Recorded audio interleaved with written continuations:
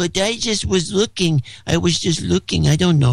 Adam Curry, John C. Dvorak. It's Sunday, November 27th, 2011. Time for your Gitmo Nation Media Assassination episode 360. This is No Agenda. From a chilly and windy Camp Mofo in Austin, the capital of the Lone Star State. In the morning, I am the underprivileged belligerent known as Adam Curry. And from northern Silicon Valley, where it's just another Sunday after Thanksgiving, and it's miserable, I'm John C. Dvorak. It's Crackpot and Buzzkill in the morning. Miserable up there? Is it really bad?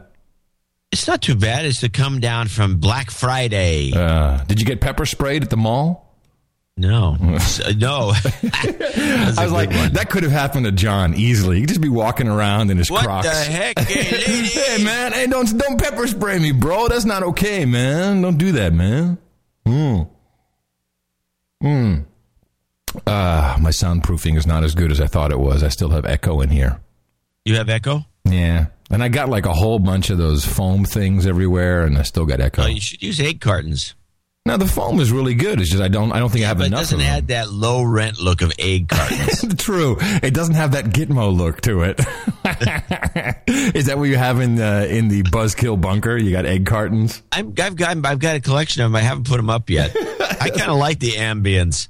I got the window open, the fans going. Is it Walls warm? are painted with a gloss finish so it echoes nicely. Is it warm? Is it warm up there? It's not warm. No, I think it's like 60. Oh, well, they're predicting an overnight frost in Austin tonight. Oh, you get to experience one of your early frosts in Austin. Yeah, so it gets colder down there than it does in the San Francisco Bay Area. Oh man, yeah, and which makes no sense to me. Well, it's the desert, I guess. Last night we had a 40-mile-an-hour wind gust. We had a huge, the gutters are rattling. Yeah. It's like, what? Mickey keeps saying, you gypped me, man. I thought we were going to like some warm place. This is her new word. What are we doing in this hellhole? She loves it. She loves to say I gypped her. It's like, okay, yeah. I guess I gypped myself, too. I'm like, holy moly, it gets cold here. Should I bring the chili pepper plant in? Because that'll freeze to death, won't it? Or can that survive? I don't know. I've never managed to grow a chili plant. Oh. Because they're just so prevalent around here that I never thought of growing one myself. Oh, wow. Well, I've got... I would think that they probably could handle it, but it's in a pot, isn't it? Mm-hmm. Oh, yeah, of course you bring it in. Yeah, that's what I thought. I just bring it in. And the bougainville, I'll bring that in, too. That'll freeze, I think. I don't know, maybe.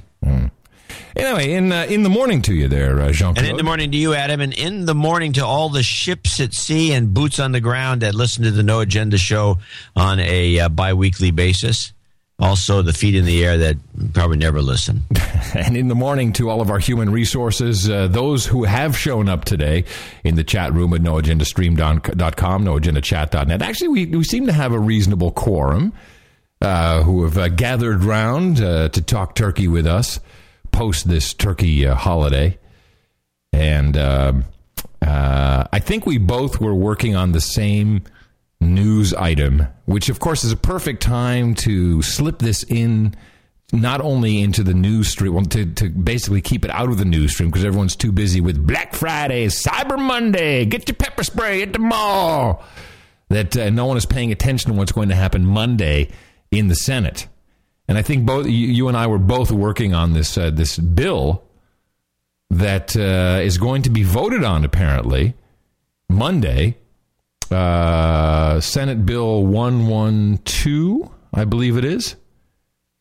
This is the bill, and this has been passed around the interwebs here and there, that essentially will do exactly what Newt Gingrich was talking about at the opening of the previous presidential debate, is create a separate system in these United States of Gitmo Nation, where a military judge will determine if you deserve the status of an unprivileged enemy belligerent. If so, then they can pick you up and troops will come to your home and knock on your door and take you away and lock you up. Now, which bill are you talking about? What number? I believe it's Senate Bill 112. I can double check. Well, it's going along. It's been parallel with Senate I'm Bill sorry, 1867. 1867. Okay, I'm sorry, 1867. You are correct. 1867. And so I'm looking at this. Go ahead. I like the fact that it's McCain. Yeah. Douchebag McCain, our friend. Let's hit him right now. Douchebag. A total dork. with Levin, and who's the Democrat, because they have to. It's funny, they always bicker about all these different kinds of things. But when it comes down to cracking down on the American public, the Democrats and the Republicans are lockstep. We agree. This is great. We agree on something. Finally, we agree on locking up American citizens. Is this not exactly the same type of legislation they had when they locked up the Japanese Americans? Isn't this exactly the same thing? I think this is much more onerous. It's worse. That was something else. That was illegal too, but it was done different. It was a different stuff. This basically allows the military. First, you got to change a bunch of laws, posse comitatus. We essentially in our country we cannot allow the military to police the public. It's a law since like 1880, isn't it? That this posse comitatus means the American military may not be used against the American citizens, like in Egypt and stuff.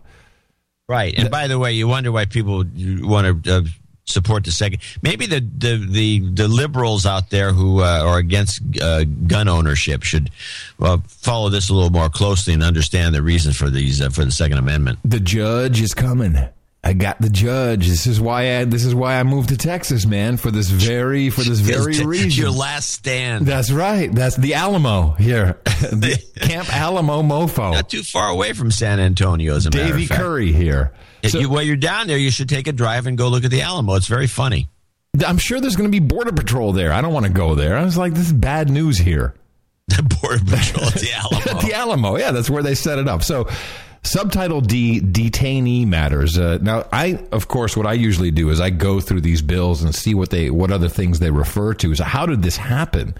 Because they are not actually changing the Posse Comitatus Act. I figured out how this worked.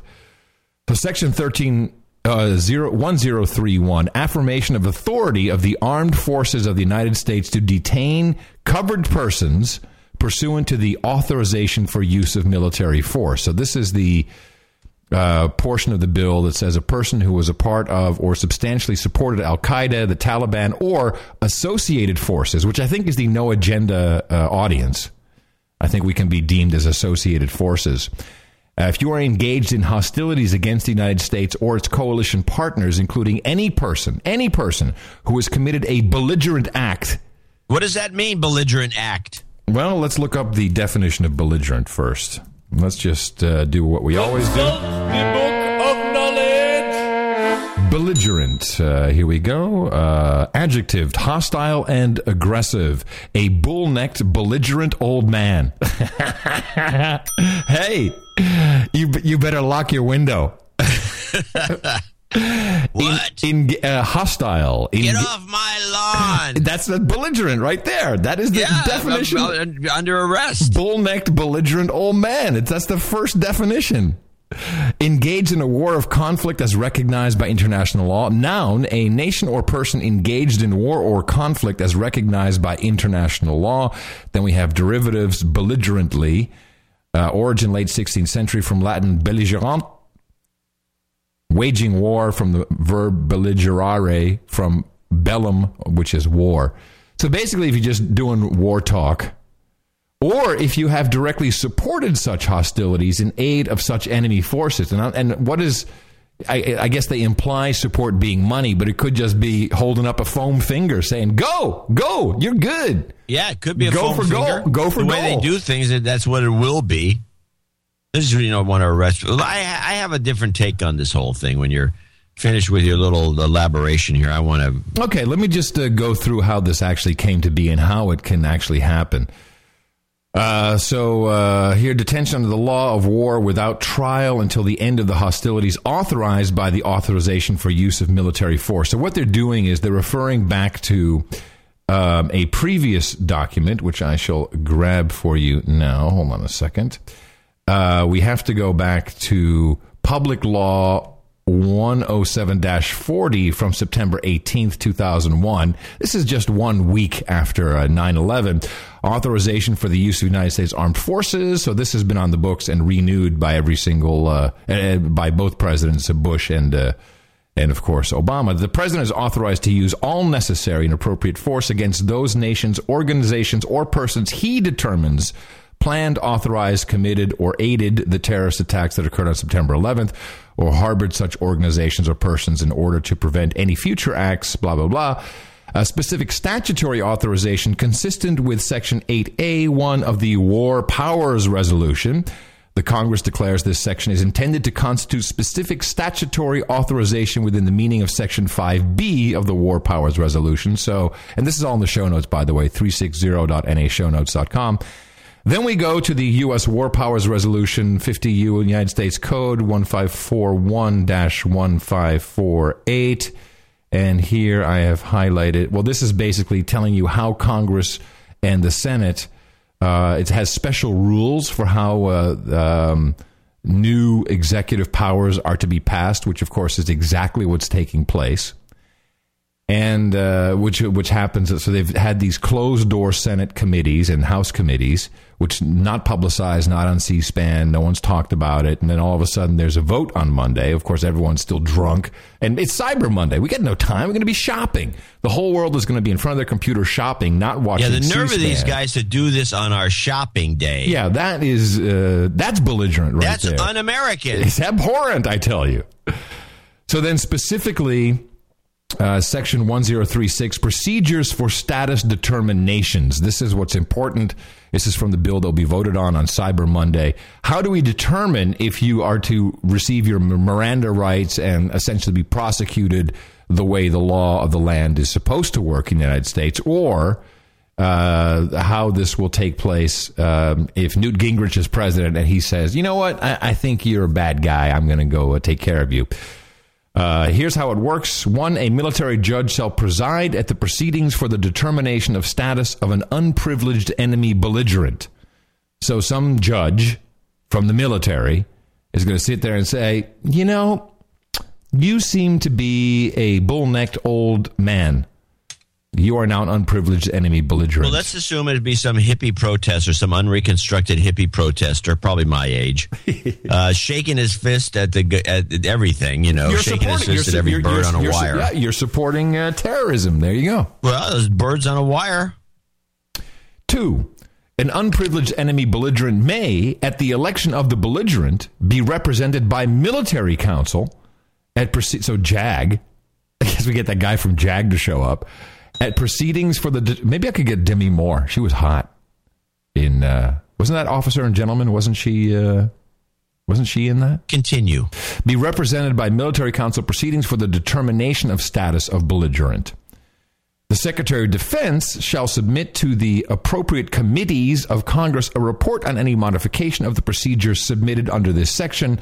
The report on any such modification shall be so submitted not later than 60 days before the date on which such modification goes into effect. So essentially, if they want to change these rules, they just send a little note to Congress. Hey, we're changing the rules. And my take is set up. This has been going on since 9/11 with the War Powers Resolution. And using the War Powers Resolution to create these executive powers, and our constitutional scholar president, Barack Obama, is happy about it. Oh, yeah, he doesn't care. And, of course, we can use drones to prosecute you. Well, drones will be legalized. So, yeah. Your take. I want to take this in I think this is somewhat different. Okay. Christine Lagarde, your buddy. Yes. Was on 60 Minutes, not this Sunday, last Sunday. Mm-hmm. And she was interesting. By the way, I want to put in the book of predictions that she will be the France's first female prime minister or president. How about queen? Can we just make her queen? That would be better. I think she's already a queen. So, anyway. Hey, bada bing, everybody. She was on yakking with that woman that was beaten up in Egypt. Play Lagarde on worst case scenario. It is a very serious situation, unprecedented in many ways. What's the worst case scenario? Stalled growth, high unemployment, potential social unrest as a result, and financial markets in disarray. For many people around the world, for many Americans, it feels like they've been here before. Is this worse than 2008, the current crisis? Oh, yeah. You know, it's a continuum of 2008. Let's face it. It's the same process that is unfolding before our eyes. With the potential to be worse? I'm reasonably optimistic and sometimes desperately optimistic. And I want to be desperately optimistic, and I want to believe that countries will understand that they can actually change the course of things. And if you look at the U.S., what are you most worried about here? Political bickering. So, the way I heard that is we're going to be locking people up in FEMA camps. what I'm hearing, and I got to this point from got back on my cycles book, and I'm not the only person that looks at these cycles. In fact, a lot of people do, and I'm sure government people do too. Sure and they have to have looked at what happened in the 30s. I believe that they are anticipating a complete meltdown, and these laws are being passed for the purposes of trying to control what's going to be a huge mess. John, we've been talking, I've been saying this since 2008 on this show. Well, so have I. I mean, I've got it in the book. Hello. But I'm saying that this thing has got nothing to do with anything other than just controlling what's going to be a huge mess, and it'll be in the next 2 years. That's why they got to pass these laws under the darkness of night. So will you then agree with me that this FEMA camp stuff, which has been talk of conspiracy the FEMA theories camp thing, forever, I'm a little skeptical about, although I will say that they would be handy. Yeah. Convenient.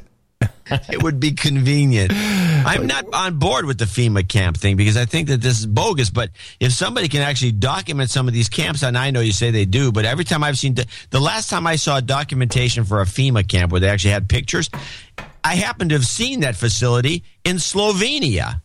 So it's bull crap. But I think that there's it doesn't, there's a lot of weird stuff going on. And a lot of it has to do with these Border Patrol guys up in the state of Washington that are, it's all practicing. And by the way, these Border Patrols, look at the states that they're in. It's in Texas, free state. It's in Washington State, free state. And what I think what will happen? Just look at what happened with Black Friday. People, when they can shop or not shop because someone's in the way, they go nuts. So what if the ATM system doesn't work, or the banking system just closes down for a bank holiday for 4 days and no one can get any money? You can't buy anything. I think that's when what? I can't shop? What's next? Football's going to be off? This is probably why they resolved the NBA lockout. Like, we got to give these people something to do. That's a good one. Put basketball back on the air. Yeah. Well, I think that's just basically to get Obama back out of the office. Bored. He's like, I'm so bored, man. He's got the jitters. He doesn't have his basket, his b-ball. Throw my b-ball back on the tube, boys. I got to watch me some basketball. No, I think that they're getting ready for. It's all set. It's got nothing. The terrorism thing's a complete hoax. Really? Well, I'm sorry, I'm saying that again, but maybe I got a new listener out there. But we know that it's a hoax per se, but as an excuse for this, it's a real hoax because this is about corralling the public when all hell breaks loose and they can't control anything anymore, and they got to bring the military in. And the National Guard's all overseas; they can't use them. No, they're all occupied. Being used. Which is another thing, mixing the National Guard with the military, which should be illegal, is also part of this whole scheme. This is a well-thought-out situation. That's why you got insiders like McCain involved.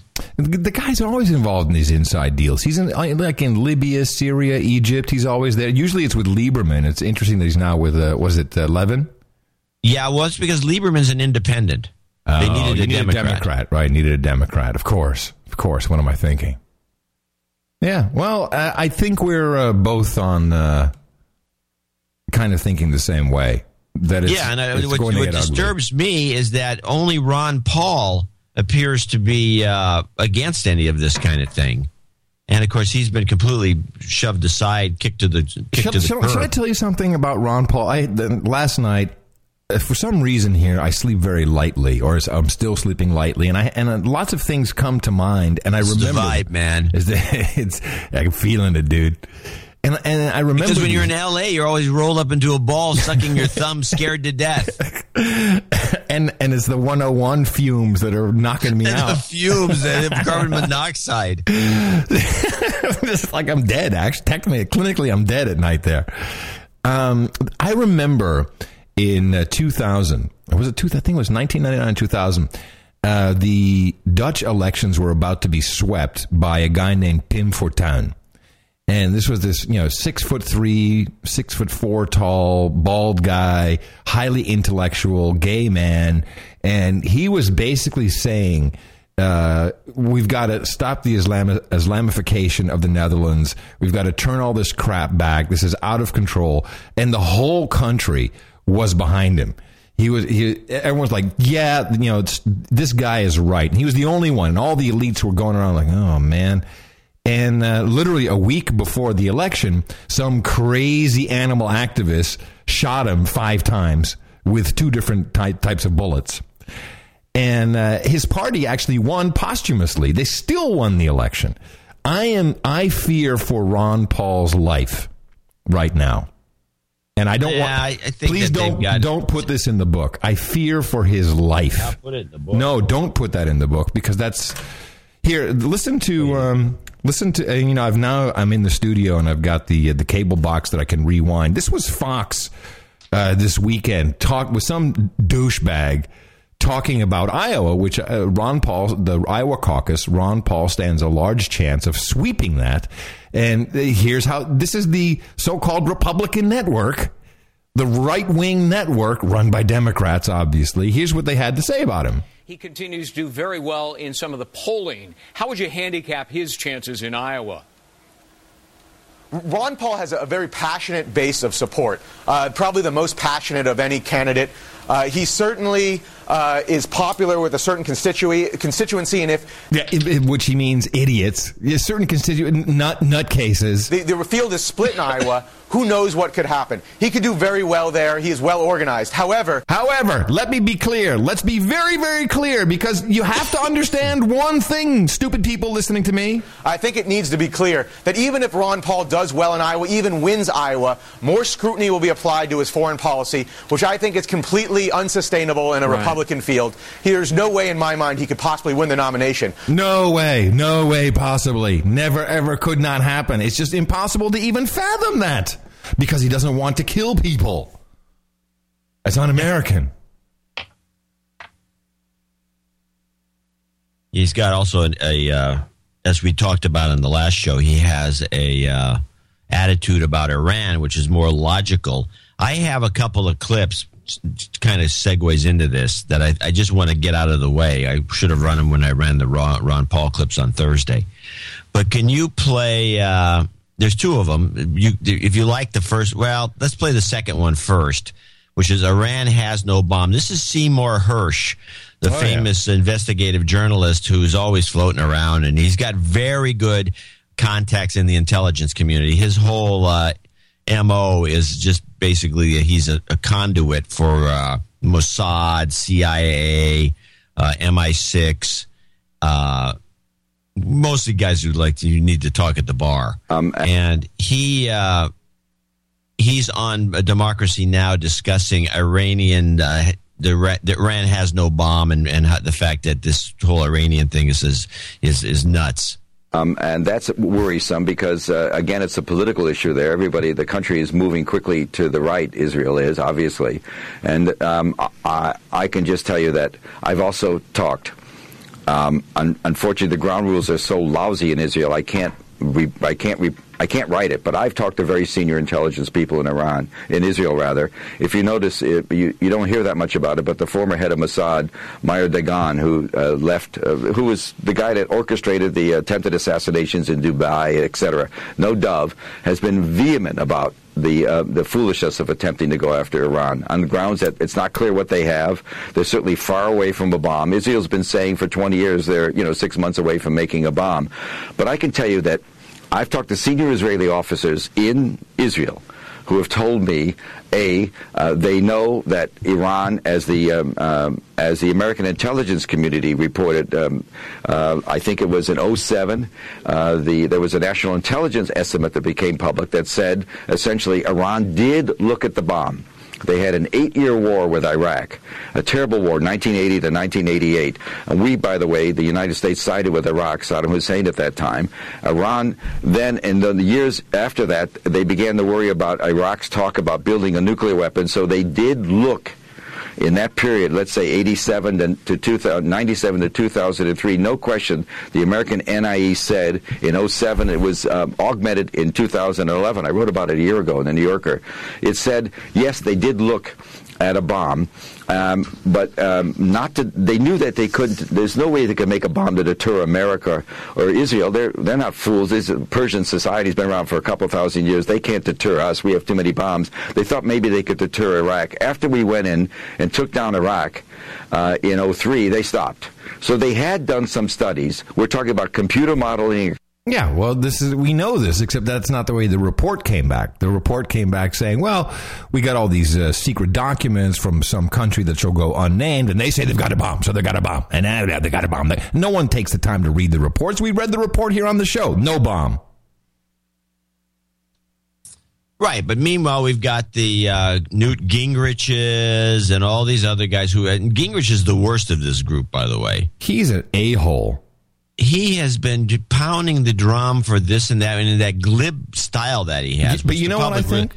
You know what I think, John? I think he has made a deal with the Clintons, and he's got the backing of the Clintons. And I know it sounds weird, them being Democrats and all, but I think that that's the deal that he's struck. He's got a huge backing, and I believe the Clintons are behind him. Well, that's just all. You just came up with that just now?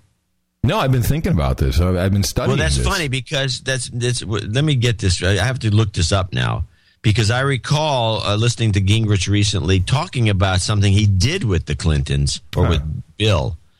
Gingrich Clinton. Let me just check. I know that he did that. He did the global warming commercial with Nancy Pelosi, which was for Al Gore's reality show. Right. Yeah. So he's on board with the Gore camp. Which is, and Gore's just a little sucker pussy boy for Clinton. Yeah, Bill Clinton praises Newt Gingrich over his thoughtful immigration policies. There you go. Now he's done a deal. He's done a deal with him. Gingrich, in the polls. Bill Clinton praises old foe Newt Gingrich on Newsmax. There you go. This is good. Yeah. Listen to this. This is new. This just broke, by the way, 17 hours ago. Former President Bill Clinton praised his erstwhile nemesis, former House Speaker Newt Gingrich, crediting his strong debate performance with propelling him into the front-runner status for the GOP presidential nomination. Quote, "It's not any traditional charisma," said Clinton, who discussed his new bestseller, his book. Yeah. He says Clinton believes Gingrich is emerging because, quote, "he thinks about this stuff all the time." Yeah, this is all he does when he's shopping at Tiffany's. I got to be thinking about that. In September interview with Newsmax, Clinton had predicted that Gingrich, who at the time was polling in the single digits, would make a comeback. That's interesting. So the way this works in the United States of Gitmo Nation is you need money. Because if you don't have money, you don't have commercials. If you don't have commercials, then the networks aren't interested in you. And that's why Ron Paul is getting all this airtime. It's because he's running commercials on the networks. He's got the money now to run commercials. They're being very smart about it. And Gingrich, his campaign was blown up. It was dead in the water. And then he did a deal with the Clintons because it doesn't matter if it's Democrats or Republicans who win. It's the same people. So this to me sounds like an endorsement from Bill Clinton. Yeah, you think totally. Now, let's just take this a little further because there's some more study that I've been doing.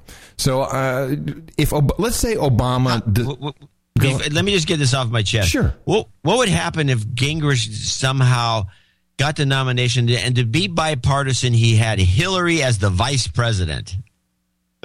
Oh, man. That's like a Clydesdale.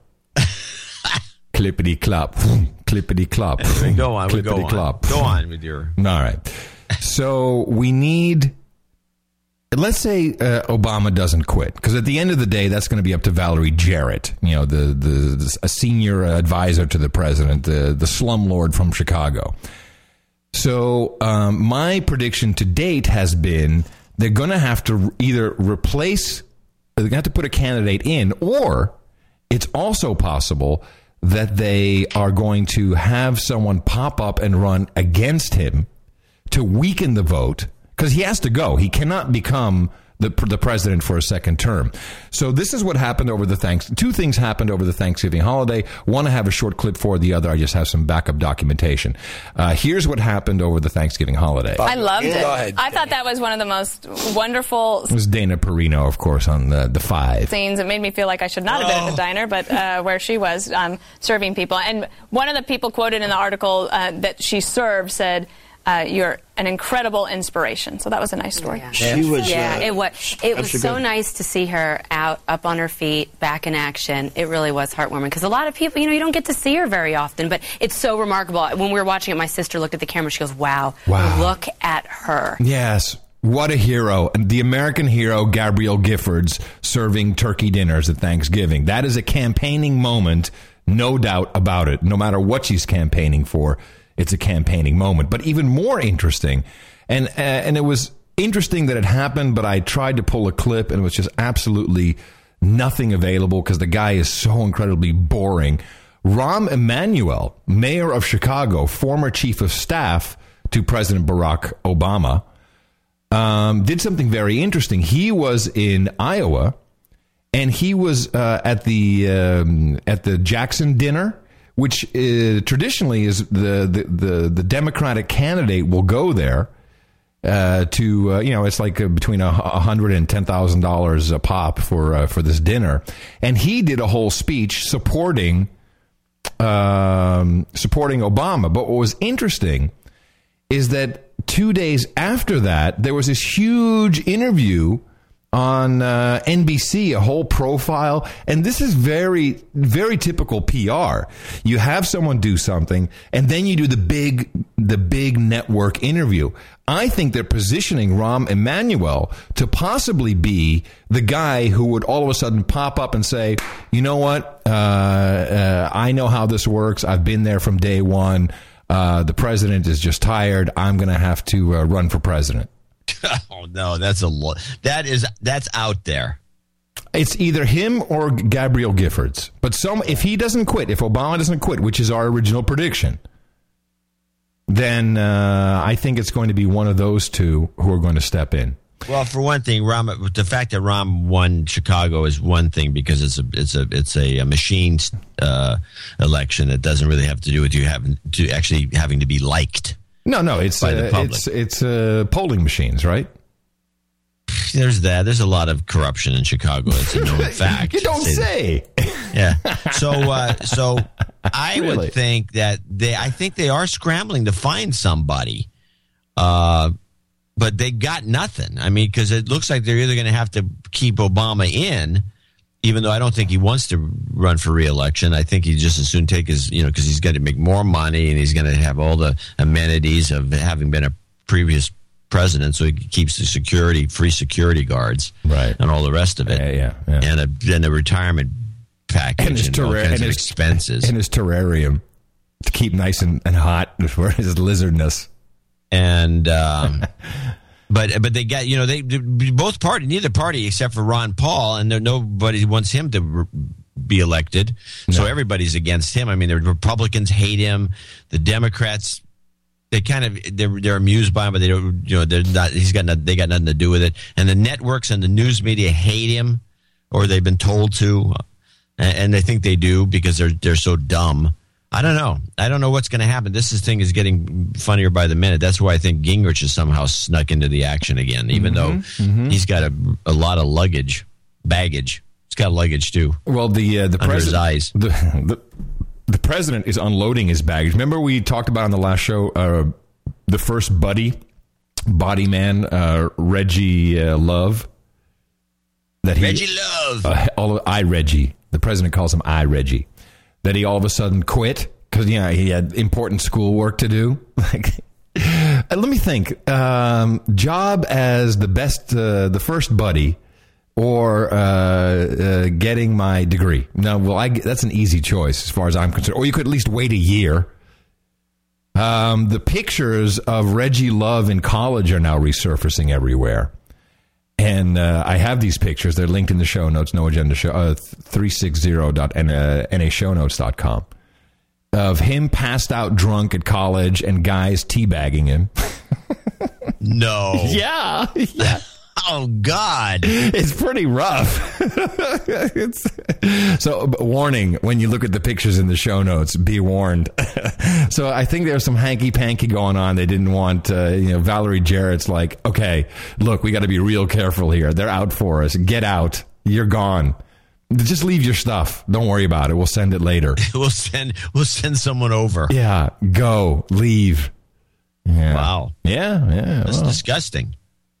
Well, when what's that douchebag on HBO? When Bill Maher is always talking about the teabaggers, you should show a picture of what it really is.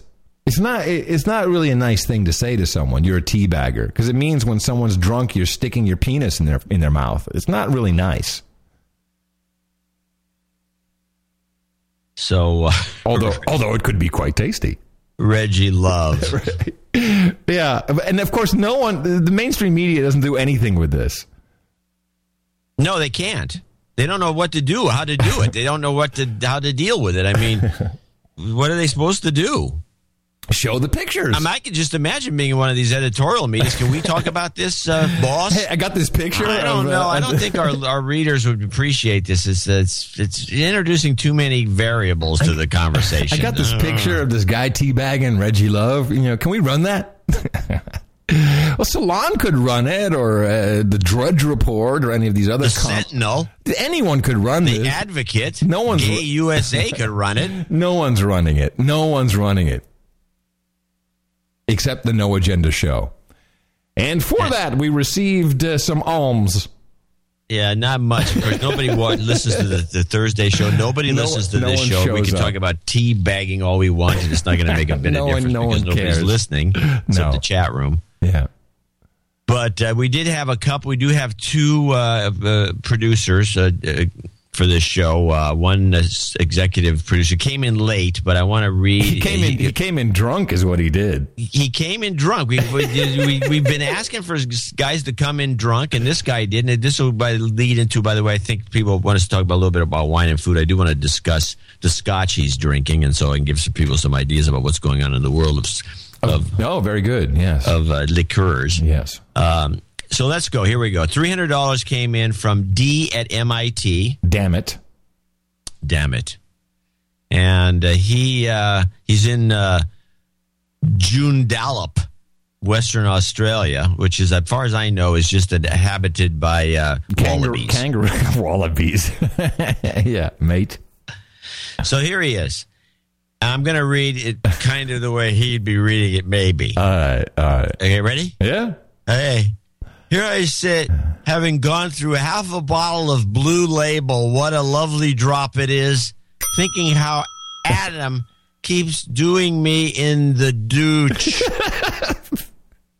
Is it the age-old battle of Dutch hate the superior Germans? Give me my bike back. Nah, he thinks I'm an Australian. He beat me at the finals. What does that mean? Maybe the U.S. Open or something? Game? I don't know. I've been a loss to explain. I love the show, but the first time I donate, I'm an adulterer. The second time I explain my adultery. The third time, Adam makes me sound like a loser of a stoner. Just because I'm coddling a bottle of the good stuff. And trust me, it takes more than a bottle. Wait a minute. So this is the same drunk donor? It's like he's donating drunk now for the third time? Yeah. Okay, good. I'm lost in the land of Oz. Let me sip some more scotch that cost as much as my donation. Adam, it is hard to part with funds. Heck, my total contributions to your show equal my credit card interest rates charges in a month, and man, that sucks. I wish I was loaded. Yes, the jingle's in my head, but I am aware of my action. Adams, I deduce you as I forgive you. I love you, man. Since John keeps you in line and karma to me and my family. The longs have run out of, damn it. John, I please put my son Xander on the birthday list. He is up for it on the 10-12. I think it would be thrilled to have my child called out for his birthday. As long as you don't mention adultery like you did last time. What does mean, Dad? Never mind, son. Just Adam being a douche. Don't tell Mom. Lobster on the barbecue. Okay. So, excellent. Encourage more of these. This is good. This is the kind of note we like reading. Because we like people to kind of reveal the real, our real listeners. So he's drinking, apparently, Johnny Walker Blue. Now, you're going to tell us that this is bull crap, this blue stuff. By the way, the Asians love it. The Japanese love this stuff. Well, the blue is the expensive. Hell yeah. Johnny Walker is a blended Scotch, and the company's owned by Diageo, who owns half the world of spirits, and they're going broke half the time. They bought out Seagram's, and they bought out the distribution of Chateau and Estates, and then they bought all these expensive wines. And it was about a year and a half ago, 2 years ago, when they said, we can't do this anymore. We can't handle it. It's too much work. And they dumped all these unbelievably expensive wines on the market at half price. I picked up a bunch of Burgundies and everything else. Next to nothing. Nice. And but these guys are incompetent, basically.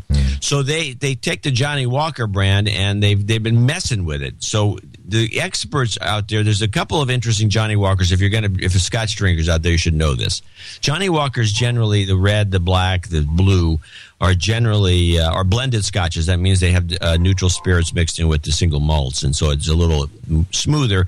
The blue is the best of the group. It's very expensive, and many experts think it's the most overpriced. And the smart money will buy either the green or the gold. Now, the Johnny Walker Green, now I think they've changed this, what they used to be able to, because I was told years ago when I was tasting at the International Wines and Spirits Competition, by these, which has the best tasters that get these experts, by somebody that at the time, and this was about, 6-7 years ago, that the Johnny Walker Green was the stuff you wanted to buy because it was all the leftover single malts from this tonnage, and you could look this up on Wikipedia, the tonnage of single malt distilleries that Diageo owns. And they just take all I think it's Diageo, by the way. Diageo. Yeah. They bring in all these single malts and they throw them into the green label, and the smart money just buy that. It was a kind of a mix of single malts, no neutral spirits. If I look on their wiki page, it says that the green is a blend of 4 single malts from the different corners, the 4 different styles of scotches in the bottle, and it has stopped winning awards, and the awards are now going to the gold label, which is what I was told the green was, which is a mixture of 15 or 20 different single malts and then aged for 15 to 18 years. That is what the real connoisseurs think is the Johnny Walker to drink if you're going to drink Johnny Walker. And most people think that the blue is good, but it's probably costs twice as much as it should. And that is your information regarding Johnny Walker. That all you ever buy the gold. That's all I can say. Go for the gold. Anyway, so this is what happens when you drink too much of this stuff at once. Well, apparently it's good stuff. Well, yeah, he seems to like it. I can't afford it. We drink Jack here. Jack is good. We drink it in that big bottle, like the gallon bottle. The big giant bottle. Yeah. It's like Mickey's so price conscious. I love her for that. He's like, we like our scotch. I'm like, yeah. Here it is. It's like this huge bottle. I think it has a handle on it, too. No, it doesn't have a handle. It's just a huge bottle. It's a huge bottle, yeah. Yeah, that's we buy it in bulk. That's the best way Jack to go. Daniels has always been a very. I mean, if you were in Europe, it's it's like a treat. It's like $50 for a shot. Yeah, it's special. And I used it. I made your special sweet potato recipe for Thanksgiving, the Bogative holiday. And instead of bourbon, which I couldn't afford, I used the Jack Daniels. It actually worked quite well. No, anything that's got that flavor. Jack Daniels is fine for that, yeah. And I added a little, you know what I am using all the time now? You told me after, I think it was one of our post-show deconstruction sessions, you told me that I should cut up the chili peppers and put them into vinegar and just mix it up and let it sit for a while. And I've done that. I use apple cider or cider vinegar, actually.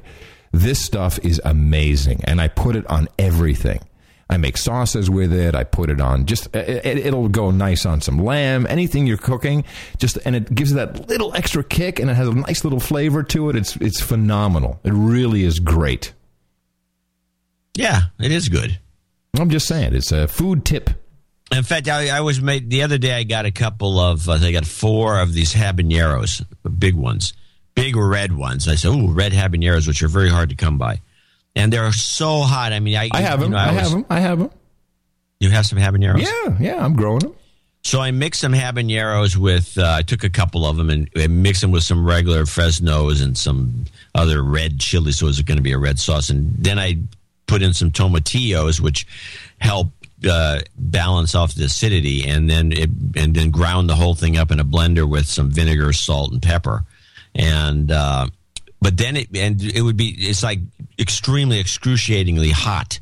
But curiously, and I don't know why this is, and I've never read about it, but I can tell you that if you take and make a habanero sauce and you let it set for like 2 or 3 days in the refrigerator. It's fantastic. It drops the heat down by at least 30, 40, 50, 60%. It drops it way down. Yeah. And then you can now eat it, and you still get that smoky habanero flavor, which is very distinctive. And you're not blowing your head off, or in abject agony.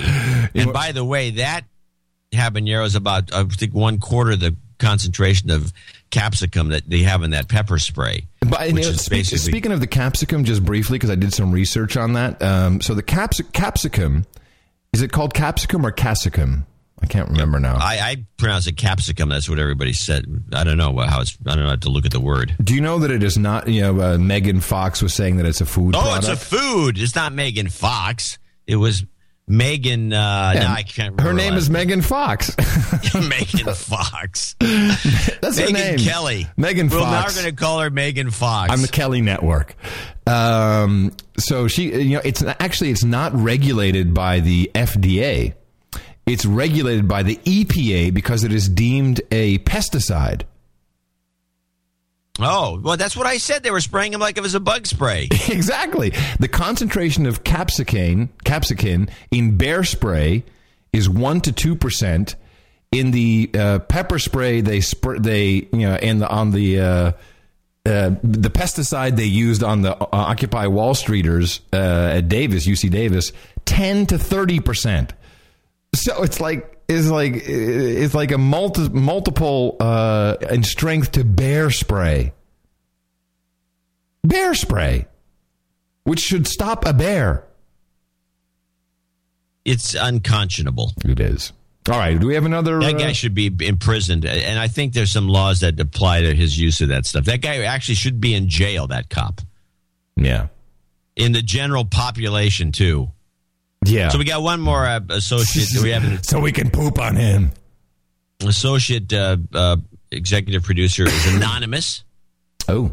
From Bridgewater, New Jersey, $200. Anonymous of Bridgewater says, "Greetings and in the morning, slaves. This is a targeted donation. No hookers, no blow, no rent boys, no Cabernet. How boring. This is seed money to finance the building of the new home of the Ministry of Bogativity.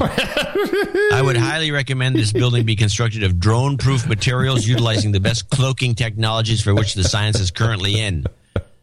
Since I'm sure I'll be too full of tryptophan to propagate the formula today, I'll just send my cash. Happy Thanks Stalking Day." That's Thanks Taking Day, I think is Thanks Taking, sorry. Yeah, well, stalking's even funnier. Well, you know that they're building that Europa building in Brussels, which is going to cost 400 million euros. Have you seen this thing? Yeah, I have. It's ridiculous. Made of glass and metal and I think cloaked and drone-proof materials. So we're on our way, John. That's what it'll take, about 400 million euros. And Anonymous is helping us on our way to our very own building for the Ministry of Bogativity. That's great. Yeah, the Ministry of Bogativity would be ideal. So we appreciate these two supporters who have shown up. We'll have a very short segment later on as well. To be expected, we know how it works. And still, here we are doing the show for you on the day when no one gives a crap about us. Nobody will listen to this show. No. And I sent Adam an email. I said, why do we do this show on Sunday? and Adam says, after Thanksgiving, because every year it's the same thing. Nobody comes in, nobody listens. And people, very few people go back. They'll listen to the next show. They won't listen to an old show. He says, I don't know. I got nothing else to do. Yeah, that's exactly right. Yeah, it is cool. What else are you doing on Sunday morning? What else am I going to do, man? That's a good point. I really don't have much to do either. I could watch Face the Nation.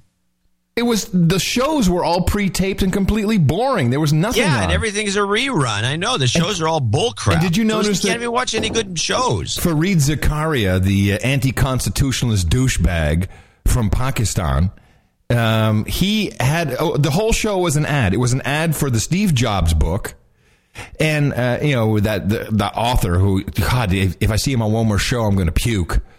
And then he had another ad. What is the commercial you've seen the most on CNN recently? Do you know what that is by any chance?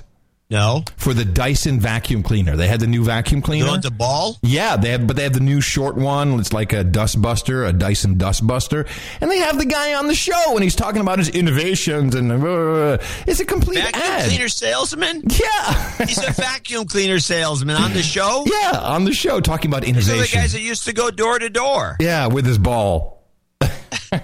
Anyway, if you'd like to support us for being here on these days, Dvorak.org/NA. I had to crank it up a bit for some others. Yeah, and don't forget, you can also go to channeldvorak.com/NA, noagendanation.com, and the noagendashow.com has a link to the donation page, too. And we have a few PR initiatives. Always nice to see these forwarding to noagendashow.com. OccupyTheWaves.com, which I kind of like, as in airwaves. You know what? In my move, I found my original FCC broadcast license. Your third-class phone? Yes, I do. I got it. I have the. I think I still have mine somewhere, but I have no idea where it is. I think I'm going to scan it. It's a little card, right? It's like a credit card size. No, I had a big certificate. Oh, really? I predate you. It wasn't as big as the first-class phone, which was a huge certificate. No, this was a size. One. This was a good size certificate. It was a size like 5x7 or 8x10 sized. So anyway, I'll scan those and I'll put that up. Also, badhair.us, I guess is a Mitt Romney domain name, but we like it. Badhair.us. Karmicwash.me, which I think is very nice. It also has, we have the .com, the .org, and the .net and .info as well. And dronophobia.com. This one I like a lot. Dronophobia.com. You're not liking it? No, I'm writing it down. I like it so much. Okay. And, of course, everyone else out there, you can do something to help us out as well. It is very simple. Go out, propagate our message. Our formula is this. We go out, we hit people in the mouth. New World Order. Say it with me now, everybody. Shut up, slave. And just before we leave the topic of scotches, if anybody wants to know what my favorite scotch is, and I would recommend getting this if you want to blow somebody's mind, 30-year-old Lafroig. Oh, Lafroig is we used to, one of my first clients, when I first started my company in 93 or 94, was Scheffler and Somerset. You know them? No. They import all the single malts. So I had bar backs in my office with all the single malts, with Lafroig, with Oban. I mean, it was just a total bonanza. We were just drinking all the time. Great client, Scheffler and Somerset. I think they're gone. They're all gone. Yeah, they're all. But anyway, Lafroig 30 is very expensive, but it's worth it, and it's not. And believe me, Lafroig. People would say Lafroig is terrible because if you have it, you buy the stuff from Costco. It's 10 years old. It's almost undrinkable. It's like drinking or just Windex. biting into like a pine Windex. tar. It's like Windex. You can clean windows with it. It's just ridiculous. But 30 is just like wow. It's like it's the ultimate Scotch. So we have a prediction very close to coming true. Very, very, very, very close to coming true. We're waiting for the 99% concert, the benefit concert for the 99% attended by the 1%. And no sooner had I looked at this than we have our Occupy Wall Street soundtrack, the Occupy This album, which will be available sometime this winter, featuring DJ Logic, Ladytron, Warren Hayes, Toots, and the Maytals, Mike Limbaugh, Airplane Pageant, and others. And Miley Cyrus checking in with... Miley Cyrus posted this to her YouTube account. It is a video consisting of Occupy Wall Street footage with a hot, slamming, hip-hop R&B track to go with it. Yo, Miley be on the tip. She know what's going on. Hit me now, Miley!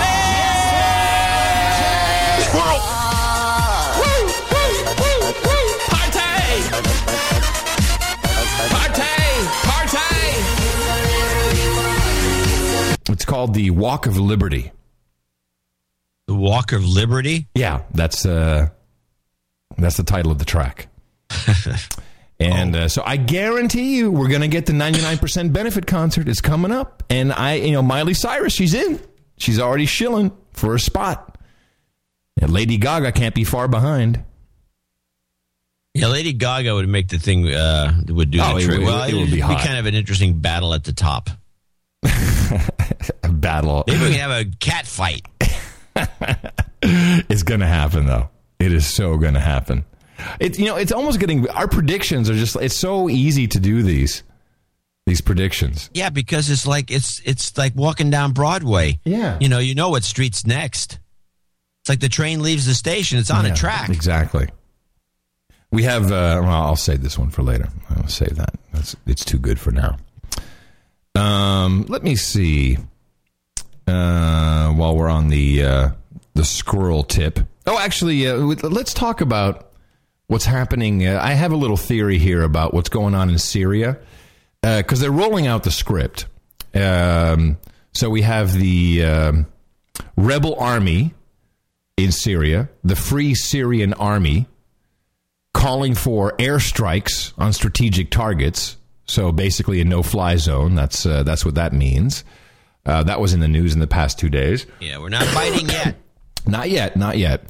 We have the George Bush aircraft carrier right off the coast there. The Russians also have their aircraft carrier. Then we have the International Crisis Group writing about all the things we have to do, particularly when it comes to the Central Bank of Syria. So the script is rolling out, but the best one is from the United Nations. A United Nations Human Rights panel expressed alarm Friday at reports it has received of Syrian security forces torturing children. Oh, brother. Yeah, this is... Where's the rape? Well, no, that didn't work. The rape thing no one bought, so they wanted to do it somewhere in between the dumping kids out of incubators and raping women with Viagra, so they came up with this one. Syrian security forces torturing children, really. But I know what's going to happen because we know that we made a deal with the Russians, and that's like we're not going to go in there unless, and here it comes, unless, and this is such a fractal, I think you'll love it, unless Syria would attack Turkey. I have, I have a little news clip. Listen to this. Now listen, from Euronews, This is them. Well, just listen to this and then I'll expand on the theory. Its crackdown on protesters continues. Syria has until the end of the day to sign an Arab deal letting monitors into the country. Same script as Libya, Arab deal, the Arab League. Or it could incur sanctions. The Arab League deadline has officially expired, but a source said the door would be left open to Damascus for a few extra hours. The day after, dozens were reported killed amid an overall death toll of 3,500, according to the UN. This latest amateur footage appears to show... And by the way, the whole thing is amateur footage. There's not a single professional camera shot in the piece. So no let-up in the onslaught. Russia opposes sanctions and says it needs more information about a French idea for a humanitarian corridor. A humanitarian corridor. This is a new one. I love this. The humanitarian corridor. Russians. To poop on you. Bring medicine or other supplies to civilians. Russia, as a matter of principle, proceeds from the premise that at this stage what's needed is not resolutions, not sanctions, not pressure, but internal Syrian dialogue. But meeting his Italian counterpart today, Turkey's foreign minister said his country was ready to act in unison with the Arab League over Syria. So here's what's going to happen. I'm calling a false flag in Turkey.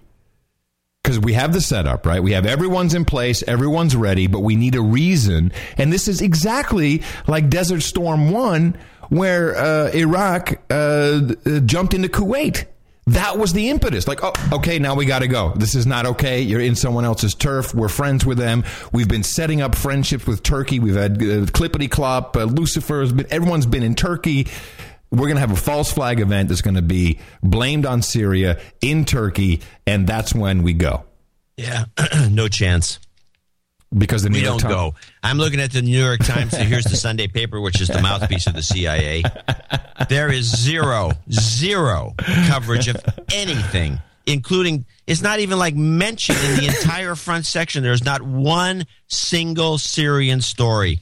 If we were going to go along the lines of what you're thinking, which is just because something's happening that we're going to do something, play the Bahrain still having issues, which is reported on Democracy Now!, which gets no coverage from either the paper of record, the New York Times, or your conduits of information, whatever they might be. Play this little thing. Clashes have erupted in Bahrain ahead of today's release of a report investigating the crackdown on the pro-democracy uprising earlier this year.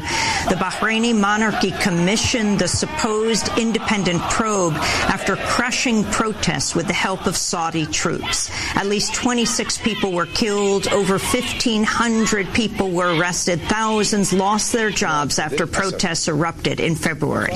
Bahraini activists have questioned the report's credibility. The Bahraini monarchy is funding the probe and footing the bill for commission members to stay at the lavish Ritz-Carlton Hotel and Spa. So you have to understand, of course we're not going to do anything with Bahrain because it has the Formula One races there. Are you nuts? And we're not going to do anything with Syria. Yes, we are. Because they've already done the deal with the Russians have already done a deal, a quid pro quo with Exxon for whatever oil is going to be found here and there between Cyprus and Syria. And so this is all put in the back burner. This is an MI6 BP oil thing that you're being suckered into believing actually is going to happen. No. First of all, may I please point out that the New York Times posted a story about Syria 2 hours ago. You're reading what is that thing, that ancient thing called? It's called the paper that people actually read. Paper. Nobody goes to the website. No, this will be out in tomorrow's Times. It's the Sunday and Saturday paper that makes the difference. Okay. Well, we can agree to disagree, but I think you're wrong. I think we will have a false flag. I'm not saying that they're not trying to do something, but I'm not. By the way, there's a picture of Hillary on the front page of this paper that is enough. It's a collector's item. Yeah, you got to find it. Look for the article by Scott Shane. It's called "The Cross-Party Lines Lobbying for Iranian Exiles on Terrorist List," and it has Hillary walking past these three douchebags. I'm telling you, this picture is. I've got to find the Wait a minute. When is this the three douchebags from Egypt? I don't know who these douchebags are. Is that it's her techno experts? Yes. What, these guys that say Deutschmeier, whatever it says on their yellow T-shirts? Oh, hold on. I'm trying to find. I don't have this picture on my front page. Thank you. You're going to have to dig for it, I think. What's who's the article by? Thank you, love. Scott Shane, Shane. What's that? Hold on. Oh, eggnog. Yay. Hey, thank you. That's nice. Scott Shane. Yeah. Shane. A-N-E. Hold on. I mean, this picture is great. And what's it called? What's the article called? Across party lines, lobbying for Iranian exiles on terrorist list.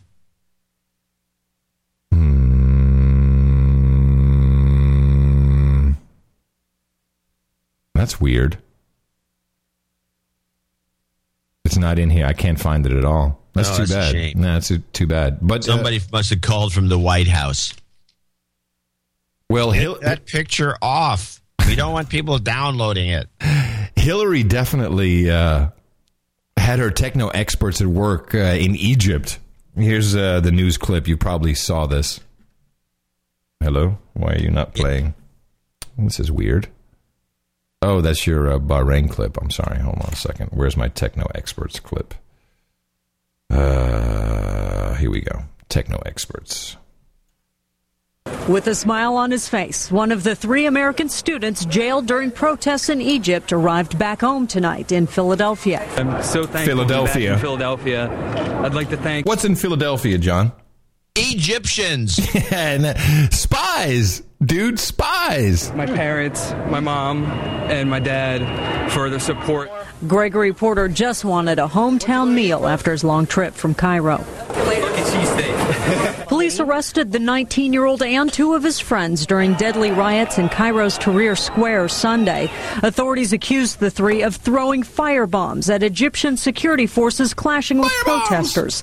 The U.S. government helped bring the college students back to America when prosecutors decided not to press charges. I'd like to thank the embassy in Cairo for all the things they did for us. Of course. As well as the administration at the American University in Cairo for all their help and support. And Hillary. Tahrir Square remained relatively peaceful. So here's what's going on in Egypt. This is, it's exactly upside down. The army took over. And they're saying, like, well, we don't think we should do elections right now because everyone that wants to get in particular, Al-Baradei, who is this guy from the International Crisis Group. He's on the board there. This is the guy that we've been tracking for I should mention that the 2 of us have predicted the Egyptian military would take over after this thing began because they're all trained here. Right. But what's happening now is that Clippity Clop Lucifer said, okay, it's time to get our boys in, and the army, the military is going like, no, we don't think so.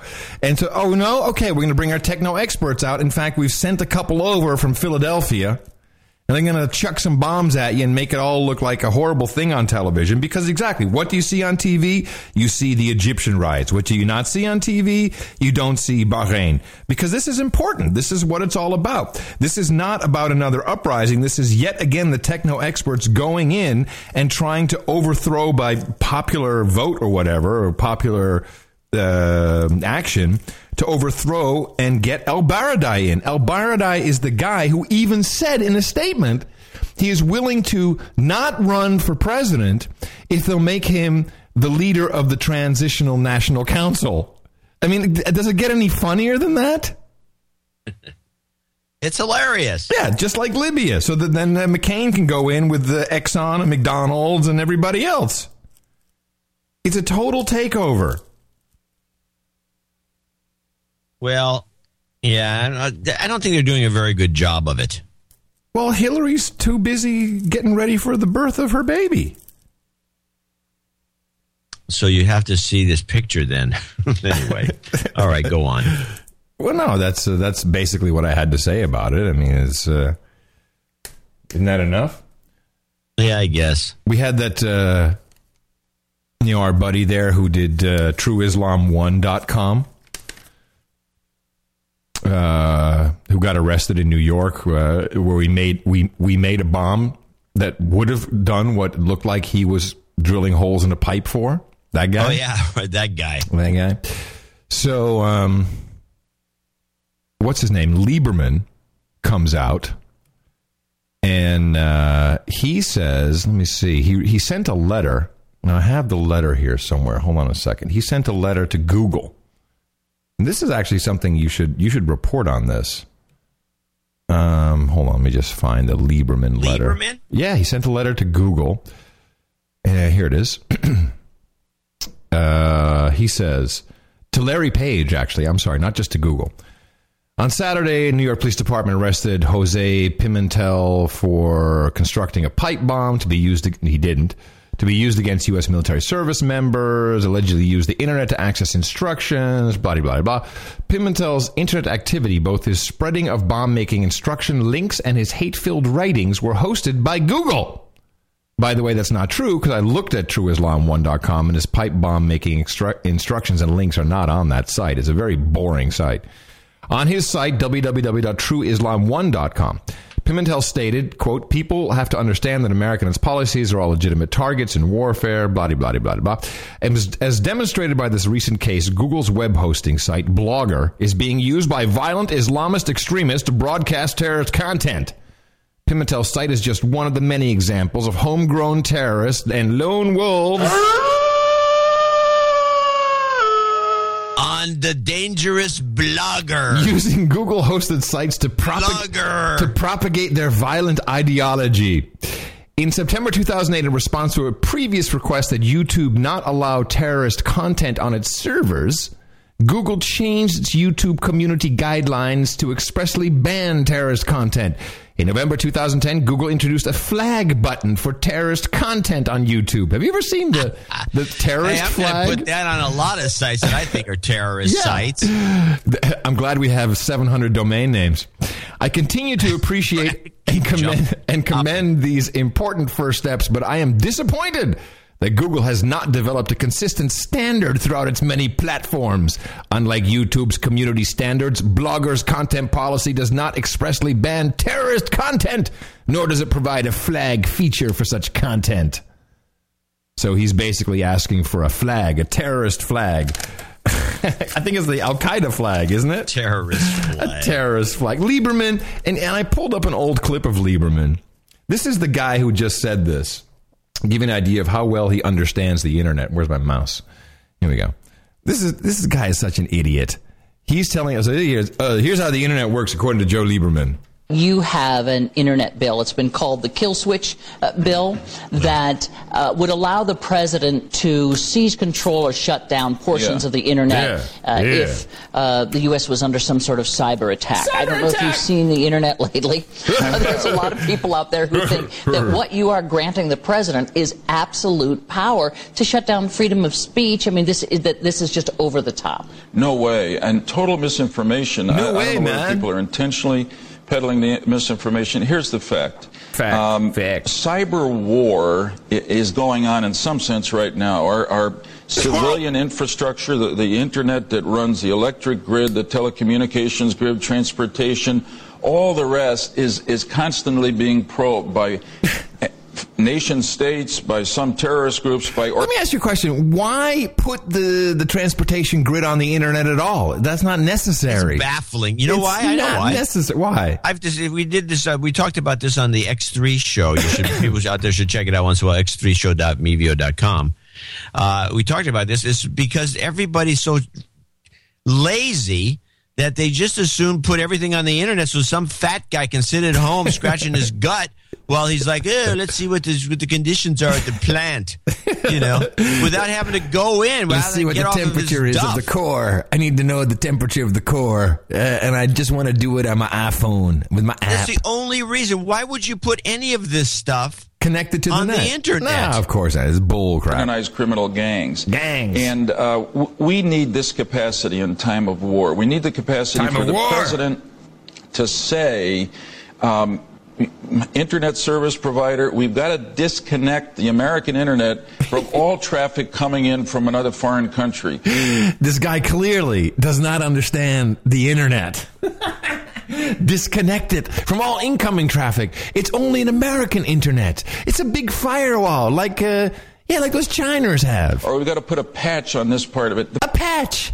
We need a patch. A Band-Aid. Give me a little patch. The president will never take over. The government should never take over the internet. And listen, we've consulted, Senator Collins and I are proposing this bill, with civil liberties and privacy experts. This is a matter of national security. A cyber attack on America can do as much or more damage today by incapacitating our banks, our communications, our finance, our transportation as a conventional war attack. And the president, in catastrophic cases, not going to do it every day, not going to... No, not every day. Maybe every Sunday. He makes it sound like he's going to be doing it all the time. Yeah, but not every day. We're going to have an internet-free Sunday, everybody. So not today, tomorrow. Tomorrow we're going to pull it, patch it. Take it over. So I say to my friends on the internet, relax. Hey, friends on the internet. All my friends out there, relax, chillax, bro. The president not going to do it every day, man. No way, chillax. Take a look at the bill. And this is something that we need to protect our country. Right now, China, the government, can disconnect parts of its internet in the case of war. We need to have that. We need to have the same thing. Whatever China got, we got to get. Idiot. And then writing, we need a flag on Blogger. Blogger. This tells you how those dangerous bloggers. This tells you how great Google Plus is going to be. You'll have a special circle, a terrorist circle. You can put your terrorist friends in there. Come on, Larry, do it. Read the bill, Larry. We want consistent guidelines. Bloggers got to do it. You got the terrorist content out there, like bomb making stuff. Get it off. So you sound a little bit like halfway between Larry King and Beavis. Or Butthead, one of the two. I can never mix them. I can't do... Larry, you were doing Larry King, and then you also had a little Beavis Butthead action in there with the laughing. We'll take it. Can you do it on call, though? That's the problem. What, that one? No, you drop into it. Yeah. You're Larry King. My suspenders are a little bit tight today. I'm off the air. That idiot, Piers Morgan. Stupid idiot. Fucking Brit.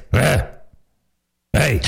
You're generating into a kind of a George Bush after he's about 90. Anyway. It's all good. It's all good. Okay, where were we? Oh, well, here's one. Actually, I have a pet peeve. Ooh, I'll be ready for the jingle. It's not a long pet peeve, but it's a pet peeve. Play pet peeve. Okay. Wait, let me set it up. All right. So this woman... Wait, let me ask you a question. A production note. You're going to set it up. I'm going to play the pet peeve, and then you want to come back before I play the jingle, right? And you're going to go off. Yeah, I'm going to say something, and then you play the jingle. Because everyone loves it when you go crazy. But I'm not going to go that crazy, but you'll have heard this peeve before. It's a pet peeve of mine. Okay. So this woman is some idiot from the White House who's a representative of at some meeting, one of those C-SPAN things. I have her name downstairs on an envelope. I forgot to bring it up. But it's beside the point. The point is that you hear people doing this constantly, and it just drives me nuts. Somebody's going to ask her a question. Take one more. The gentleman in the back there. David Yaskin, Starfish Retention Solutions. So you're talking about resources for consumers, and that's really good. I work with colleges every day who are looking for best practices of how they can improve college completion. What's the U.S. government doing for the administrators of these colleges to help them? That's a great question. How is that a great question? It's a stupid question. Why do people say that's a great question when it's not a great question? It's just a question. Do more. It's that. Have you ever noticed this? And I've seen it in meetings all the time. Somebody's asked some stupid question, and instead of just answering the question, you say, "That's a great question." Where do you learn this? Is there a seminar that tells you to say that's a great question when it's clearly not a great question? If I hear a great question, I'll know it. I've never heard one. I've never heard in my life a great question. They're all just questions. There's not a great question. Why is she saying it's a great question? It's not. John C. Dvorak's pet peeve of the day. I published that interview with the guy who wrote Among the Truthers yesterday. That I remember we talked about him. Yeah, and he actually did that in the interview. He said that's a great question. Now in this case, it actually was a great question, so I didn't go off on him. when people say that around, if I ask a question, something, I usually don't show up for things like this, but if I did, and I ask a question, somebody says that to me, I always come back to them. I always say, I don't think it's a great question. It's just a question. Well, what what I'd like to say is, are you an idiot? That's not a great question. Right. Well, I didn't want to be confrontational with the guy because I just wanted to hear what he had to say. Yeah. And he was going on about, the internet is a place where it confirms stuff. So if you're researching things, you're only going to find sites that confirm your belief and confirm what you're already thinking. And I said, well, when you're researching this book, didn't you do exactly the same? Didn't you wind up in that trap where you're just finding stuff that confirmed that all conspiracy theorists are tinfoil hat wearing loonies? And he said, that's a great question. And I think it was a great question. Well, I think it was an interesting observation. Yeah, okay, it wasn't a question. You're right. It wasn't a question. Here's a question for you. A question for you is kind of an Ask John question. And in fact, I would like to set it up because this is what the American president thinks is the American dream. In the end, the folks I hear from in letters or meet when I travel across the country, they aren't asking for much. Not much. They're just looking for a job that covers their bills. They're looking for a little financial security. They want to know that if they work hard and live within their means, everything will be all right. They'll be able to get ahead and give their kids a better life. That's the dream each of us has for ourselves and our family. Just getting by. That's the American dream, according to the president. That's the American dream. Just getting by. So the McLaughlin Group, which, as we know, is a scripted show, a scripted talk show. Strictly scripted, yeah. The same question was posed. What is the American dream? And before I play the clip, because they went around the table, and you can already kind of guess that Eleanor is the stupidest. Isn't that her name, Eleanor? Eleanor. She's an idiot. Ugh. She reminds me of like someone's mom I wouldn't like. Eleanor. You know what I mean? Yeah, she's like the mom someone's mom you don't like. That's a good observation. I like it. Yeah. What is the American dream, John? Just getting by, or you want me to tell you what the American dream is supposed to be? I would love to hear what the American dream is supposed to be, according to Jean-Claude Dvorak. Well, that you're in an environment where there's so much freedom that you can make anything out of your life that you want to, and you can be as successful as you have a desire to be, to the point where you could be Bill Gates and a billionaire. Here's the McLaughlin Group. What is the American dream today? Has it been redefined as a result of the financial slowdown? Pat. The American dream is the belief of each and every American growing up that if he studies and he works hard and he gets a job and he stays out of trouble, he can just get by. He will be able to build a good life for himself, his wife, his family.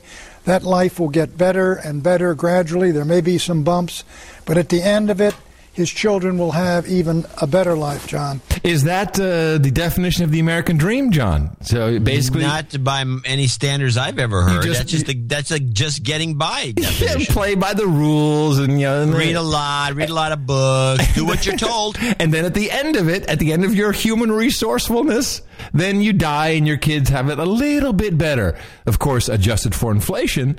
And that's exactly the same. So that's incorrect. That is not the American dream. That was Buchanan. Yes, that was Pat Buchanan. Douchebag, apparently. Yes, total douchebag. The American dream is not being redefined, but what is happening is it is being postponed for tens of millions of Americans for the last 3 years. Hold the phone. The American dream is being postponed. And for some Americans, I think it has been canceled. No American dream for you. No. You might not have an American dream. No American dream for you. We've canceled your American dream. Go home. Come on. Well, I think American dream Nazi. Yeah, that's him. Okay, now, the mom everyone hates. Defined in the sense that it's less materialistic, and that's not necessarily a bad thing. I think people are looking for... It's been redefined as less materialistic. It's not redefined by who? By Eleanor. No, by Obama. More meaning, and I think there's more individuality, and this notion that you have to do better than your parents, I think that's fallen by the wayside. Yeah, because we're getting crushed. And I think a lot of young people may feel liberated. They don't necessarily have to follow their father's path and earn more, and they can find their own way. So, I mean, I don't think it's all that depressing, and I think the numbers you put on the screen show that people are redefining the American dream in a way that they feel comfortable with, and they're optimistic. I think that this is not a pessimistic society that we live in. Okay, let's just check with our panel of experts. Jean-Claude Dvorak. Eleanor says the American dream has been redefined to just getting by. That's not a bad thing. Is that correct? Or now let's move to the new chick who could be hot if she lost 20 pounds. Beth, welcome. Thank you. What do you think about this? Well, the dream has been redefined. It's no longer the singular, collective vision. It's much more personal. And the traditional milestones of the recent past, like a nuclear family, you have to be married, have children. Excuse me. John, do you have a nuclear family? They're not irradiated yet. What does that mean, the nuclear family? It means a husband, a wife, and 2 kids. But where does the term come from? Basically. Where does the term come from? I've heard it all my life, but I don't know where it came from. Children, get a college degree, own a home. Those have all gone by the wayside. All gone. Now it's wayside, all gone. Not necessarily. Everything goes by the wayside. It's all gone. Guys. It's all gone. Much more meaning over materialism. No materialism, just meaning. Here, can I have a loaf of bread and I'll give you 2 ounces of meaning for that? Instead of I'll give you a bunch of meaning for the bread. Here's some meaning. Success, it's about having a financial safety net. And instead of a nuclear socialism. Yeah, it's not about success. It's about having a safety net. Family, it's about broader social relationships. So I think also networking. It's really Facebook. A new do-it-yourself American dream. It's the new do-it-yourself American dream. Well, I don't have to ask our panel of experts. I'm just going to say, no, you're wrong. Now, the black guy. Who's the black guy in the panel? I like him. Who's he? He's a good guy. He's a round-faced guy. Wait a minute. Let me guess. Is he the token Republican? Is that the idea? No, he's not. He's kind of he's a independent Democrat, a little liberal on the liberal side, if I'm not mistaken. Page, I can't remember his name. All right, let's listen. Would play him. Let's listen to him. But it is an American dream. Oh, it is. It's alive and well, and it's important to Americans of all ages. Oh, I'm sorry. The American dream of socialism and Facebook is alive and well, according to Beth.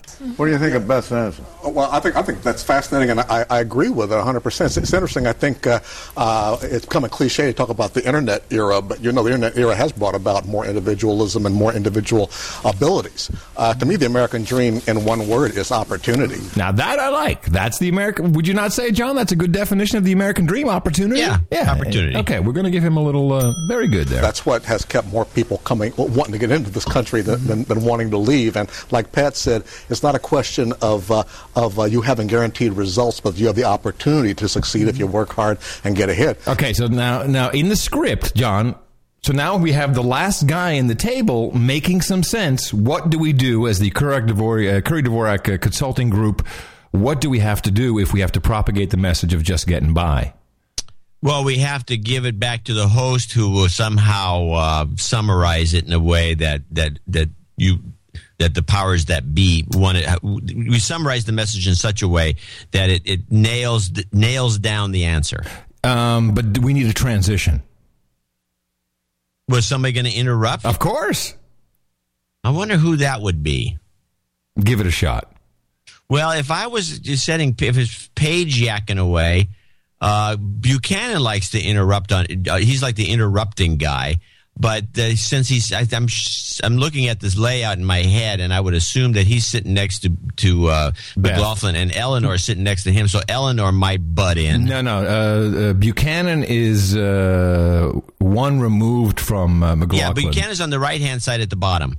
Yes, Eleanor is across from him, and then Paige would be sitting next to what's his name, and then the almost pretty girl is always sitting next to McLaughlin on his left. It's funny how that works. That's kind of the way your shows work. I always set things up a certain way. Yeah.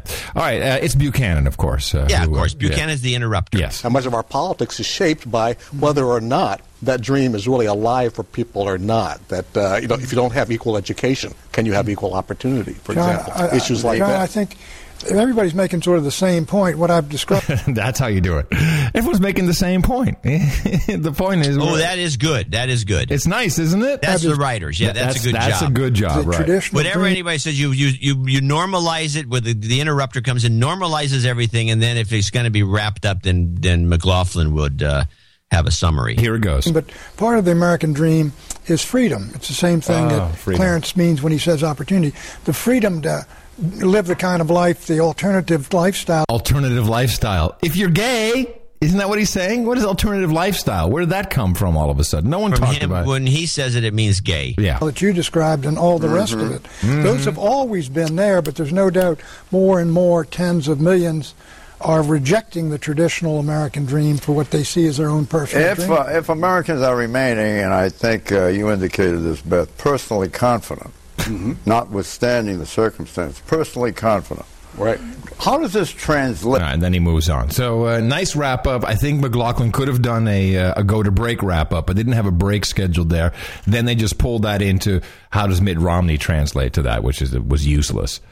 But there you go, ladies and gentlemen. That is the American dream as has been redefined by the president. In the end, the folks and ruined by the gays, by the way. If you didn't notice that what Buchanan said was kind of a hit job on gays and their alternate lifestyle having something to do with this. If you noticed it. Yeah, well, that's why he brought up, that's why I even stopped the clip of the alternative lifestyle. Yeah, the gays ruined it all. So somehow the gays are ruining it for everybody. In some gays. Subtle way. I don't know how he managed to pull that off, but that's the message I got. Yeah, well, I think it was intended to project that way, and he's absolutely right. The gays are to blame for everything.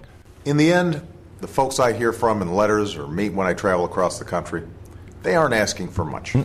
They're just looking for a job that covers their bills. Yeah. They're looking for a little financial security. Just a little They want to know that if they work hard and live within their means, everything will be all right. It'll be okay. They'll be able to get ahead and give their kids a better life. That's right. That's the dream each of us has for ourselves and our families. That's right. Every single night I go to sleep, and that's the dream I have of just a little security net.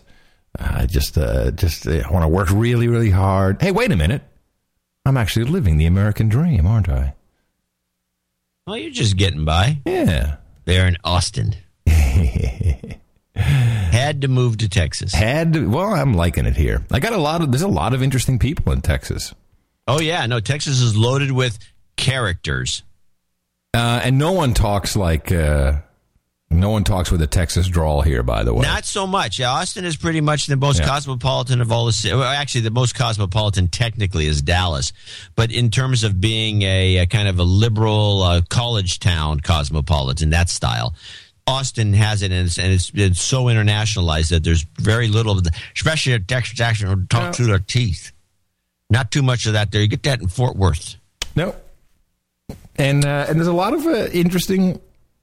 technology companies, startups. Have you been to any of the bars in the downtown area? No, Mickey is going to take me because she's bar hopping. She's been bar hopping. There's actually this one little area where people go to eat, and I forget the name of it, but it's this little kind of enclave, like a little hippie enclave, right off of I think it's off of 6th Street actually.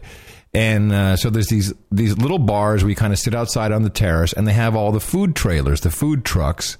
Oh, this is different. I haven't been there since that began. Yeah, it's very cool. So you select your cuisine, and then you basically cuisine from the food truck. No, it's good. By the way, if somebody doesn't look back on this as a depression item, well, I know we had to eat off the food truck. Just select our for cuisine. A couple of years, but the price was good. It was excellent. It's really nice.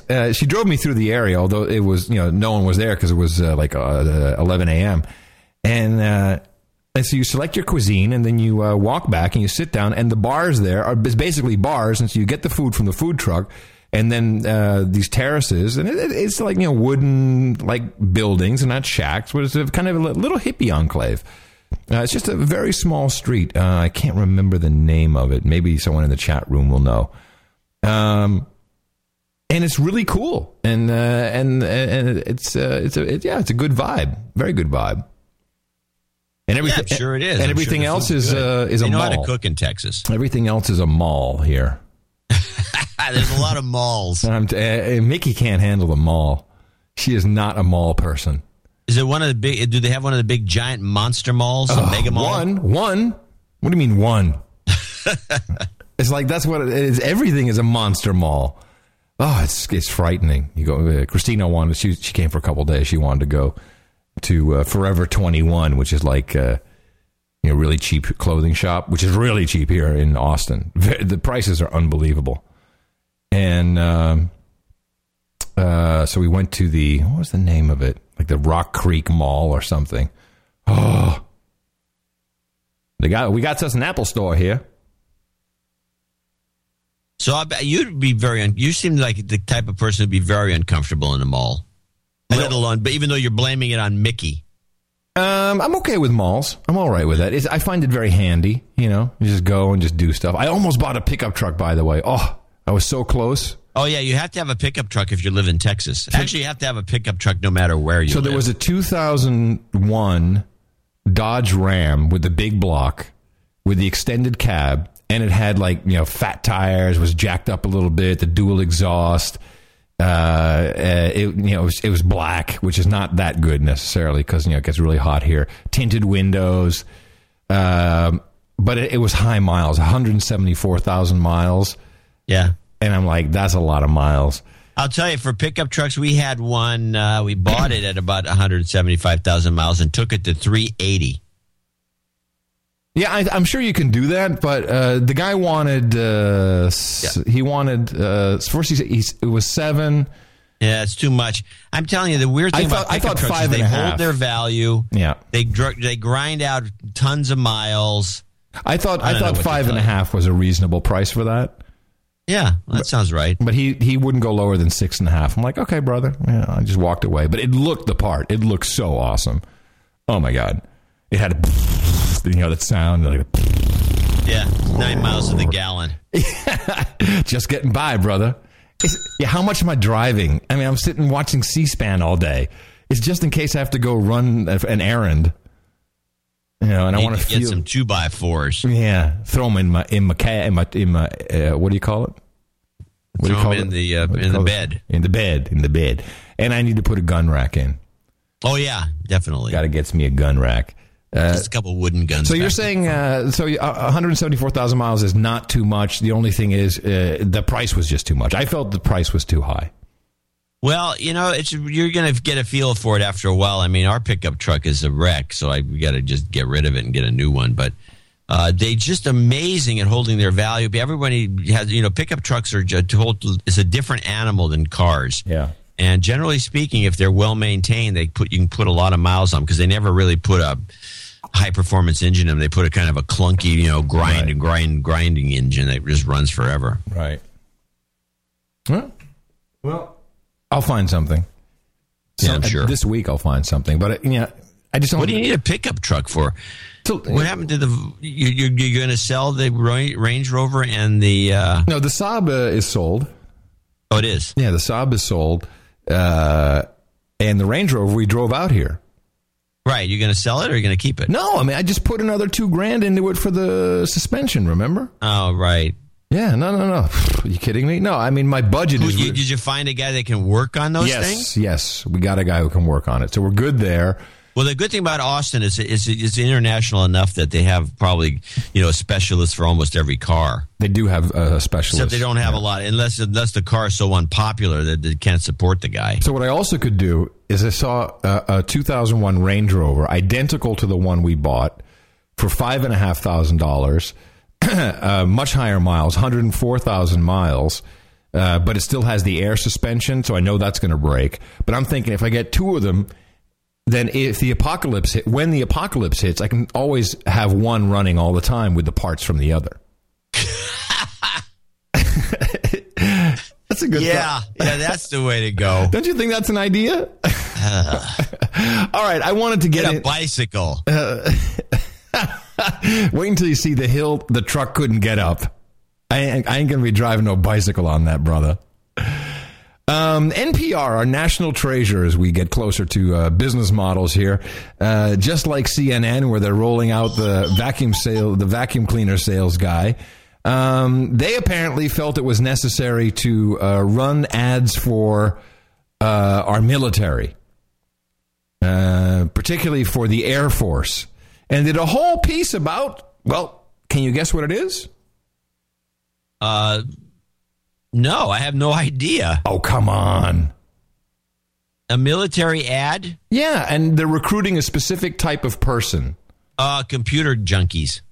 Yeah, and why would they be recruiting computer junkies? To drive drones. Yes, indeed, John. Win, lose, or drone. That's right. If you have glasses, if you just like playing computer games, you are perfect. So come on down and play with us. It's Win, lose, or drone.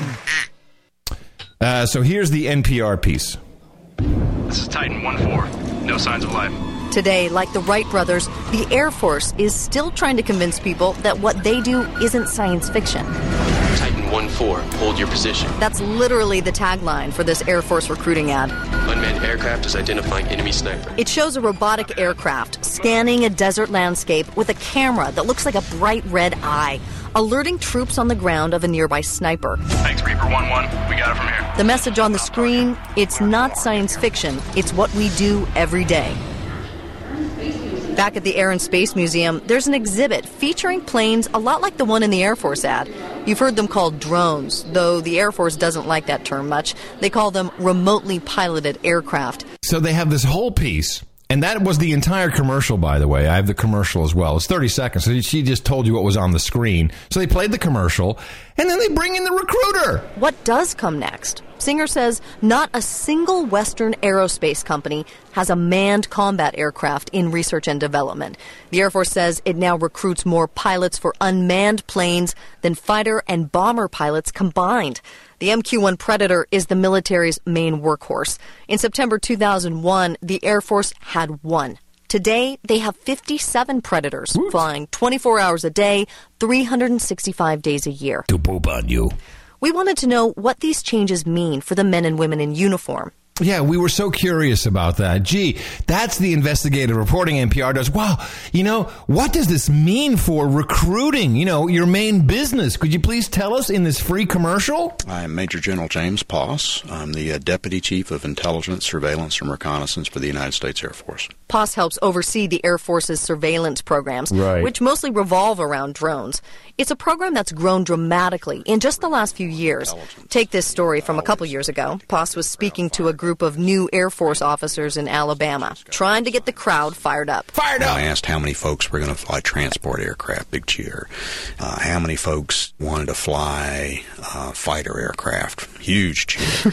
Then I asked them, well, who wants to fly the single most effective weapon system in the global war on terror in the United States Air Force? Who wants to fly the single most effective weapon against the war on terror in the United States Air Force? What a line. Who wants to fly that? It's like written. He practiced that one. You want to go kill some terrorists, son? Do you want to fly that because you're really going to get a boner when you pull the trigger? Who wants to fly the MQ-1 Predator? The MQ-1 Predator.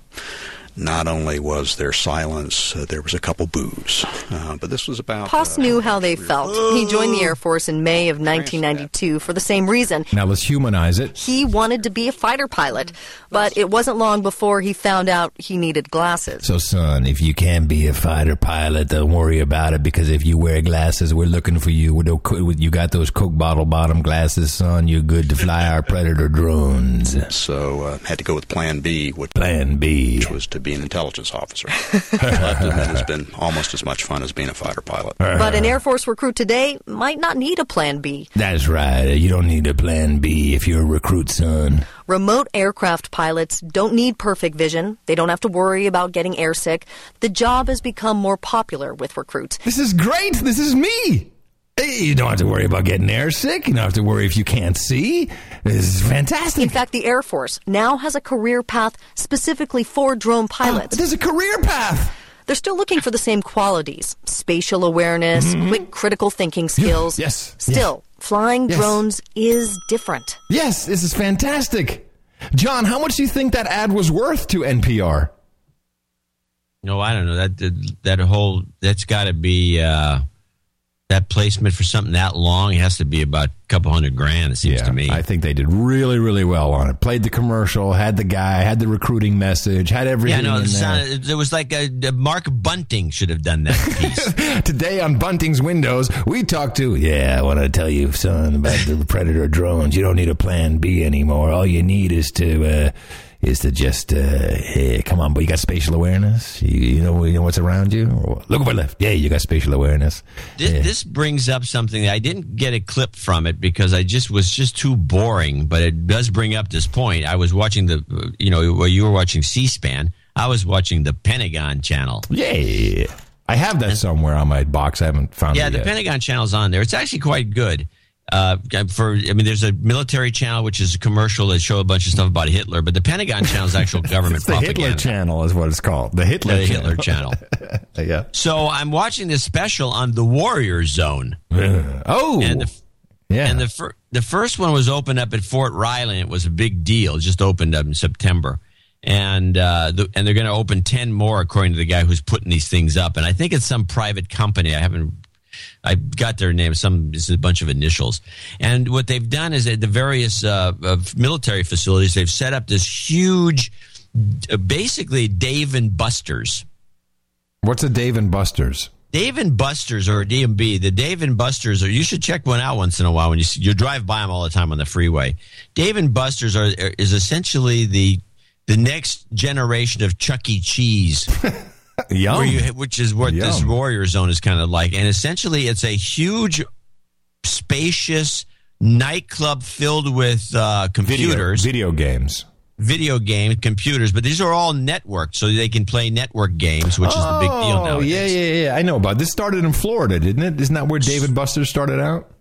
I think Dave and Buster's. Well, Dave and Buster's, I don't know if they have the network stuff. Well, Warrior Zone. That started Warrior Zone, wherever Fort Riley's in Kansas, so that's the first one. They may have had some other kind of testing facilities in Florida, but these are not arcades. These are recruiting offices. No, this is for the soldiers. This is on base. Oh, there's no recruiting involved. This is a rec center, and they have a cafe selling good food, yogurt. And then they have yogurt.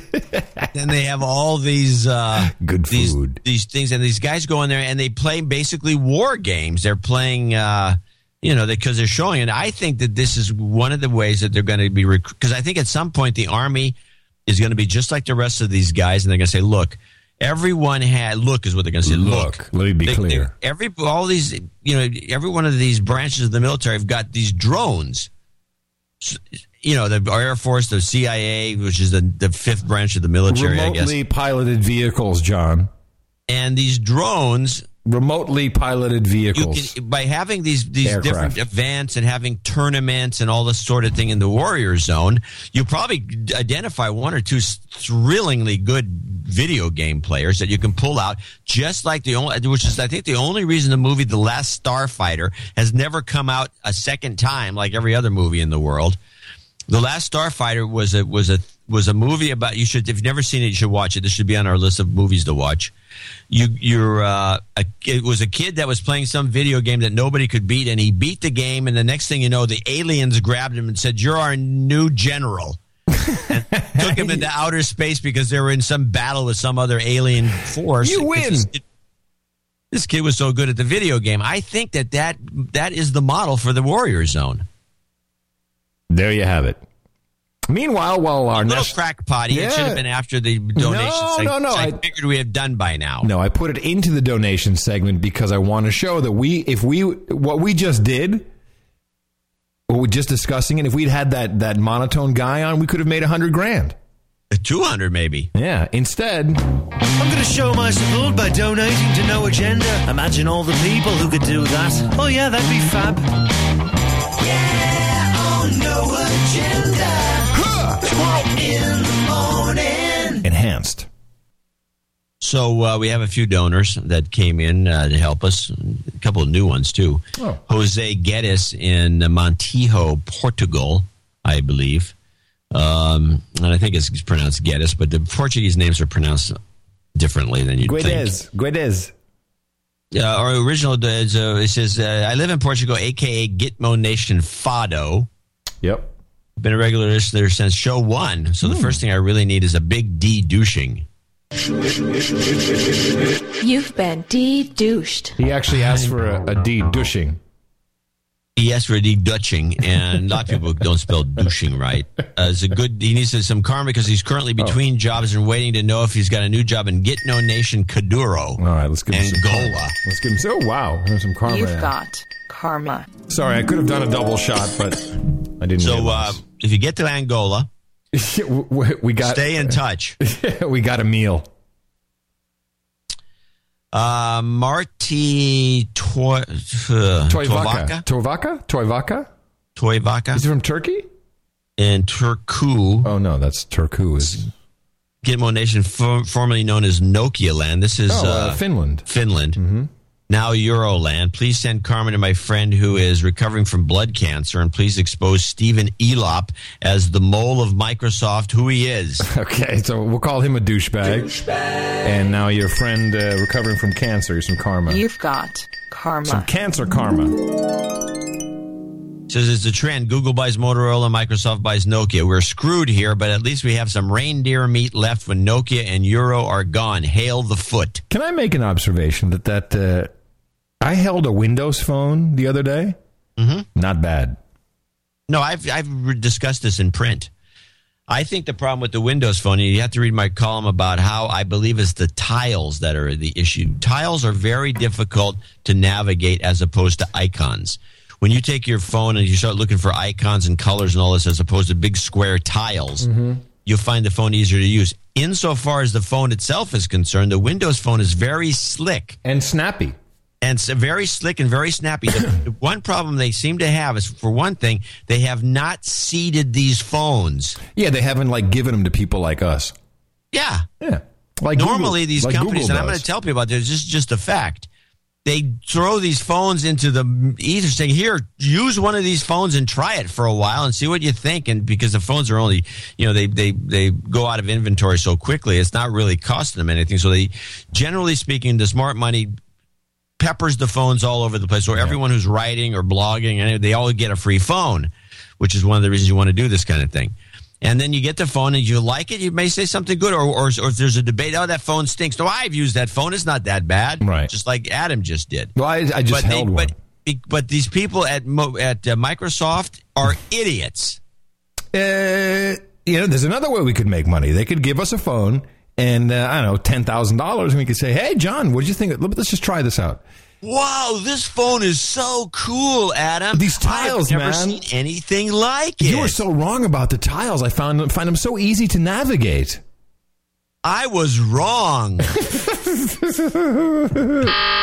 Check, please. We can do it. Barron in Malmo. No Agenda Karma is powerful stuff. My last dose got me laid. Whoa, I got to be careful with that button then. By the way, I want to mention Jose gave us 142.56, 142.56. Marty gave us 127.36, and Carl, the guy who just got laid, gave us 124.07. The most uninteresting number in the universe. Which is the most uninteresting number in the universe, and we're going to put a special link to people who, because look, apparently you can only get laid. You can get laid from the karma. Give the 124.07, and then. But it's the 124.07 get laid karma. As it supposedly only lasts a week, here's to another week of good karma. Greetings from Tokyo, which has recently been neglected by the earthquake machine. You can give him another karma and see what happens. All right, pull down your pants, buddy. Here it comes. You've got karma. Send pictures. And we hope for another 124. It's going to cost you 124.07 from now on out. It's a lot cheaper than a hooker. Using karma to get laid is a bit of an abuse. It's a lot cheaper than a hooker. Candace Blaney in Toronto, Ontario, 12345. Howdy, John and Adam. Been listening to the show for about a year, and it's high time I stopped being an undouched boner and stopped being a thoroughly cleansed donor. In addition to the 12345 / $133 Canadian. Yeah. Really, I thought we were still on the other side of that. I will also dutifully maintain the $5 a month from here on out. My sister Caroline, who introduced me to the show, remains a large boner. Give her a douchebag. Douchebag. But I love her anyway. Big changes all around for our family this year, so please send us some karma. I have to laugh every time I hear Adam mention the Hill Hammers clip-clopping. Clippity-clop, clippity-clop. The Clydesdale give her karma. Yeah, of course. Whoa! Holy moly, that was a hard one. You've got karma. Sorry, my karma levels are off. That was apparently her when she was younger. I guess the principal's office in our elementary school was near the classrooms, and when you heard the clip clopping coming down the hall, you knew somebody was in trouble. Thanks for making my time at the gym both hilarious and informative. I'm telling you that's what Hillary Clinton. She's like the principal. She comes clippity clop, clippity clop, clippity clop. Then you know you're in trouble. Then you know you're going to get droned. We came, we saw. He died. Clippity clop. Mount Pleasant, Illinois anonymous. Happy holidays from IT Ninja. Want to let everyone know that karma works. 12121. We also have. Apparently, Candace came in again at $115.99 for something or other. Well, no, that was her Canadian. She's $133 Canadian, and it turned out to be $300 US.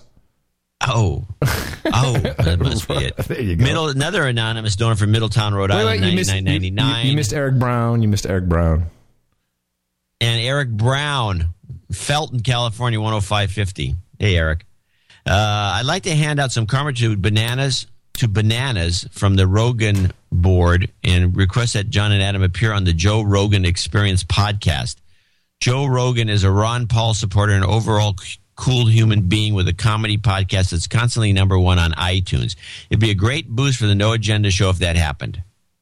You know, people keep saying this, and I was like, yeah, I'll go on the Joe Rogan show. I like his podcast. I'd be happy to, but he doesn't invite me. Yeah, you can't just go on it. It's not like you, hey, you're doing a podcast? I want to be on today. No, we have the annual podcast meeting. Hey, this is the podcast meeting. I'm supposed to be on your show this week. Oh, yeah, that's right. Right, come on the podcast. It's not like a club. We're all like sitting together like happy podcasters. Hey, you're going to be on why don't you come on my show and you do yours? Yeah, man. Shadi Hazazi in Damascus. Wow. 5548. Damascus, Thanks UK? For smiles is the best way to jump out of bed to go to work on Monday mornings. It's got something, I don't know. I can't, the rest of this. But wait a minute. Is he from Damascus? It says Damascus, UK, but I presume that would be Syria. Yeah, I would. But I think it's because the way the PayPal operates, I think that's the way it came out. I think. I don't know. It seems like he's in Syria. Because he's got a website or something about hookahs in Syria. I don't know. I don't know what he's saying here. Hookers? I do know that 3923, which he sent us in pounds, is thank you, brother, in Japanese somehow. Okay, Shadi, thanks. Greg Stone, Sir Greg Stone to you, is Rapid City, South Dakota's night. Double nickels on the dime. Giving thanks for the bogative holiday to you in the morning. If not skipped over, appreciate a plug for the Etsy store, etsy.com, etsy.com/shop/Rory Stone, Sir Stone, RoryStone.com. P.S. I'm 24 and plan on supporting this show as long as I can. Call out all the douchebags listening who can donate but do not. Douchebag. Hank Wevers in Wafers, as in vanilla wafers. Nilla wafers. Nilla wafers. Go ahead, try the place. You can do it. In Leeuwarden, Friesland. All right, Leeuwarden, Friesland. I love the show. Just give me some karma, please. I'm only donating when I can give the money. Continue with the real nice show, please. Thanks. You've got karma. Alex Zatis in Highland Park, Illinois, $50. Long-time boner, short-time donor. Sorry for only being able to afford $50 for my first donation, but I'm still slowly digging myself out of a hole dug for me by the elites. In fact, 3 years ago, I had a tooth pulled with the intent of getting an implant, but I am gap-toothed to this day. Having no money to complete the procedure. He needs some getting laid karma. But I'd rather gum my food and donate what little I have to you for all the entertainment value you have provided me. That's an additional expression of my gratitude, and because it only cost me $7.49, I did purchase the domain ourformulaisthis.com. Oh, cool. Which points to No Agenda Show. I should also use some serious karma in hopes that it makes the love of my life and best friend Sissy, who puts up apparently with a missing tooth, wake up and realize that despite the obstacles that have plagued our relationship, which amounts to 1.5 hours in distance between us and my immaturity. He's in jail. He's in jail. We truly are meant to be together. Plus, it doesn't hurt that she is a hot Mexican MILF. Oh, wow. I get to do this. That's one mother I like to. You've got karma. I love the gumming the food by donating to us. That's awesome. Sir Peter Schnakes in Amsterdam, Sir Peter Totes in Sugar Land, Texas, $50 each. Sugar Land. And Dame Tanya, $50 from New York City. Dame Tanya here. Hope you both had a great and delicious fake Thanksgiving. I did a wild turkey, by the way, and I can report on it now. Anyway, requesting a big shot of karma for a friend Chris, who's making it through a really tough time. You've got karma. Before you get into, thank you very much, Dame Tanya. Before you get into your turkey, do you realize that we went through an entire donation segment without anyone calling us out for our award-winning show? You mean Best the greatest podcast in the universe?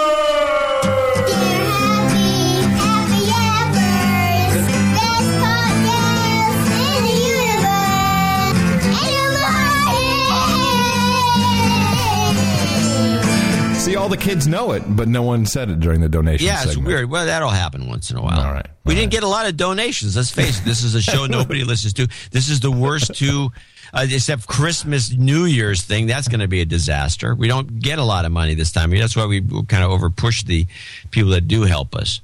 Anyway, so I had a wild turkey, which was something to, and it just is not nothing that you'd expect. If for one thing, it had a real strong pheasant flavor. It had none of that turkey stench. Yeah, turkey can smell. I agree. It can smell bad. The cheaper the turkey, the cheaper the Safeway turkeys, those big butter balls and all the rest. Those things stink. Yep. It's like cheap, farmed salmon. Farmed salmon stinks, and it oozes a white milk when you cook it. It's just a disgusting product, and so are these turkeys. This turkey didn't stink, and it had and even though it was a long, skinny bird with legs that are about 3 feet long, it was a MILF turkey. It had a TILF. There you go. It had a it was a long, but it was a pretty good sized breast. It was a bigger breast than you'd think. A TILF, but it wasn't a big fat breast. It was a long, thin breast with a big nipple. And you okay? And it was actually, and it cooks like a regular turkey, more or less. Or we cooked it the breast side down, which you could do easily with this type of turkey. And I always cook my turkey upside down. 20 to 25 minutes a pound. They're 10 pounds. They're not big. And this was stuffed, and it worked out fine. It was actually a really good bird. 25 minutes a pound, 10 pounds. So you did 250 minutes? Actually, I did 3 hours. Because on another list says if you got a 10-pound wild turkey, it's 3 hours.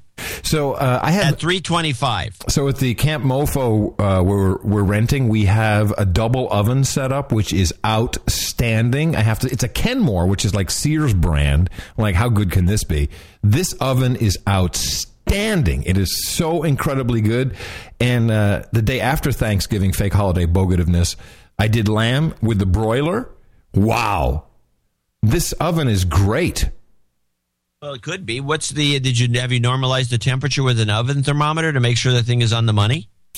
No, I haven't done that, but I will. You should. But it's brand new, so I guess it's going to be okay. They don't. Well, is there like an adjustment calibrate knob? them properly? Is there an adjustment? You want to calibrate it to make sure that your oven is at the right temperature. So when you're doing, I don't like to do these recipes, but when you do baking, where it has to be really rigid with everything you do, you need to make sure those temperatures are accurate. Mm-hmm.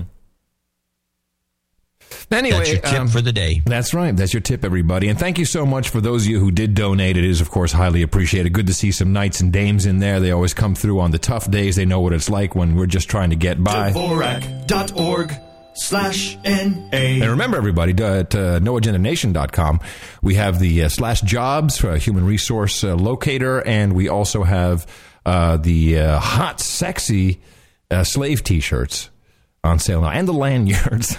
They have the new ones with the female cut. Female cut with the lanyards.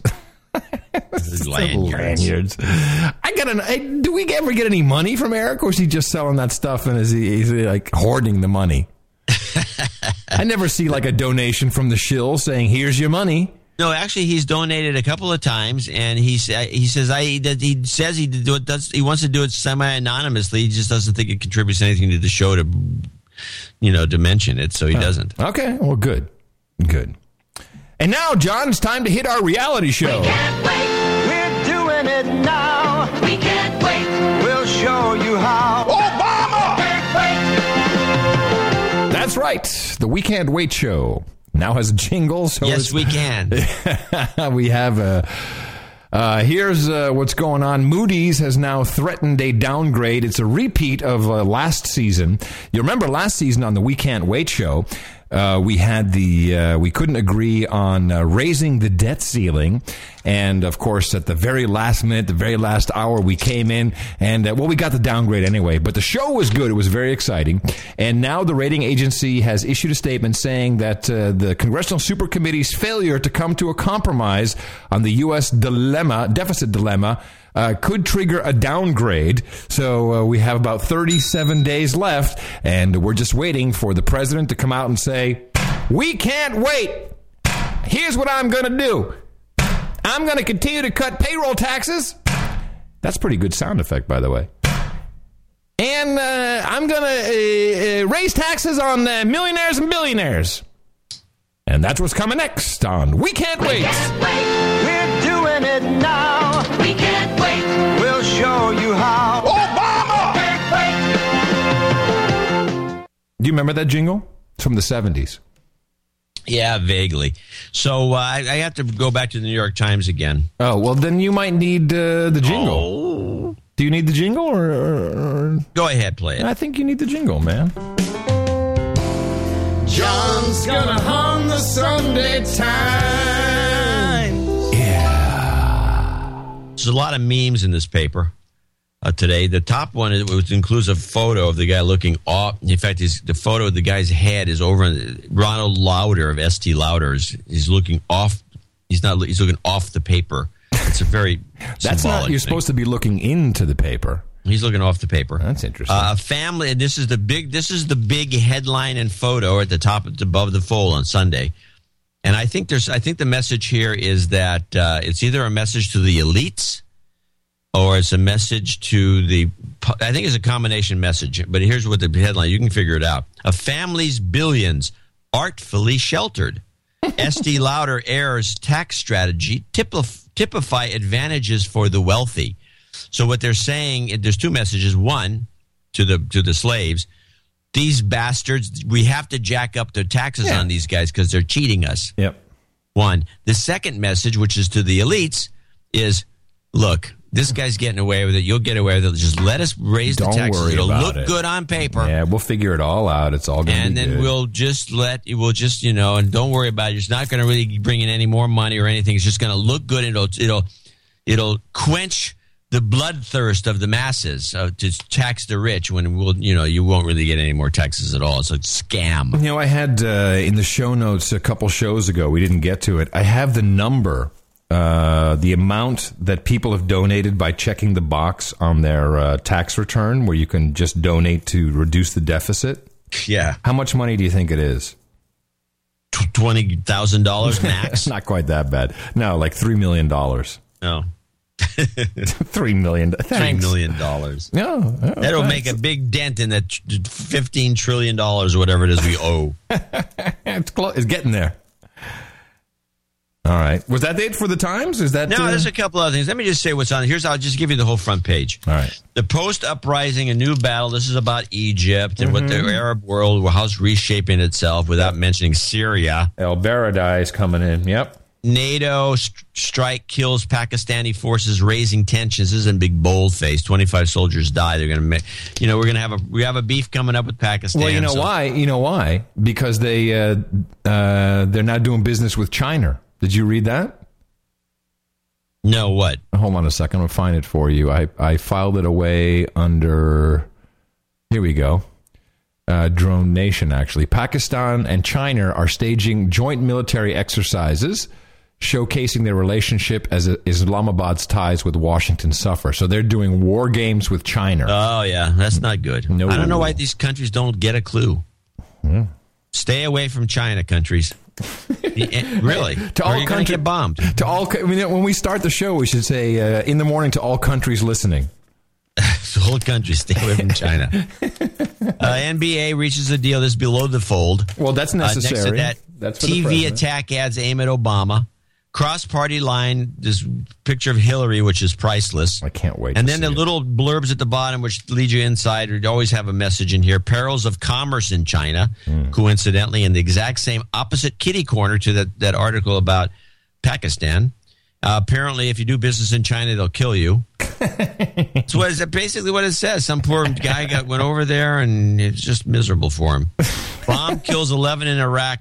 And then they talk about the California Railroad fiasco. They're going to do it anyway, though, right? Yeah, they don't care. Yeah, California's so screwed up, they don't give a crap. We got no money, so let's go spend some.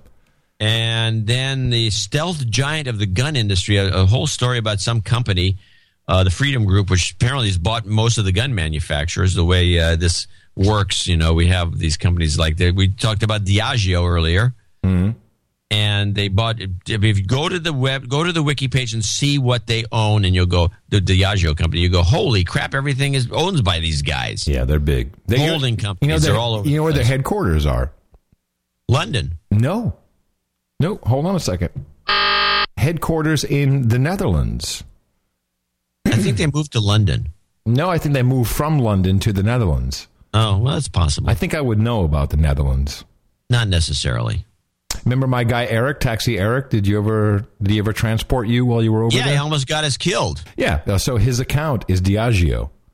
That's what he makes his money on is Diageo, and then running. That's a big one. And then trying to kill my friends. That's what he does.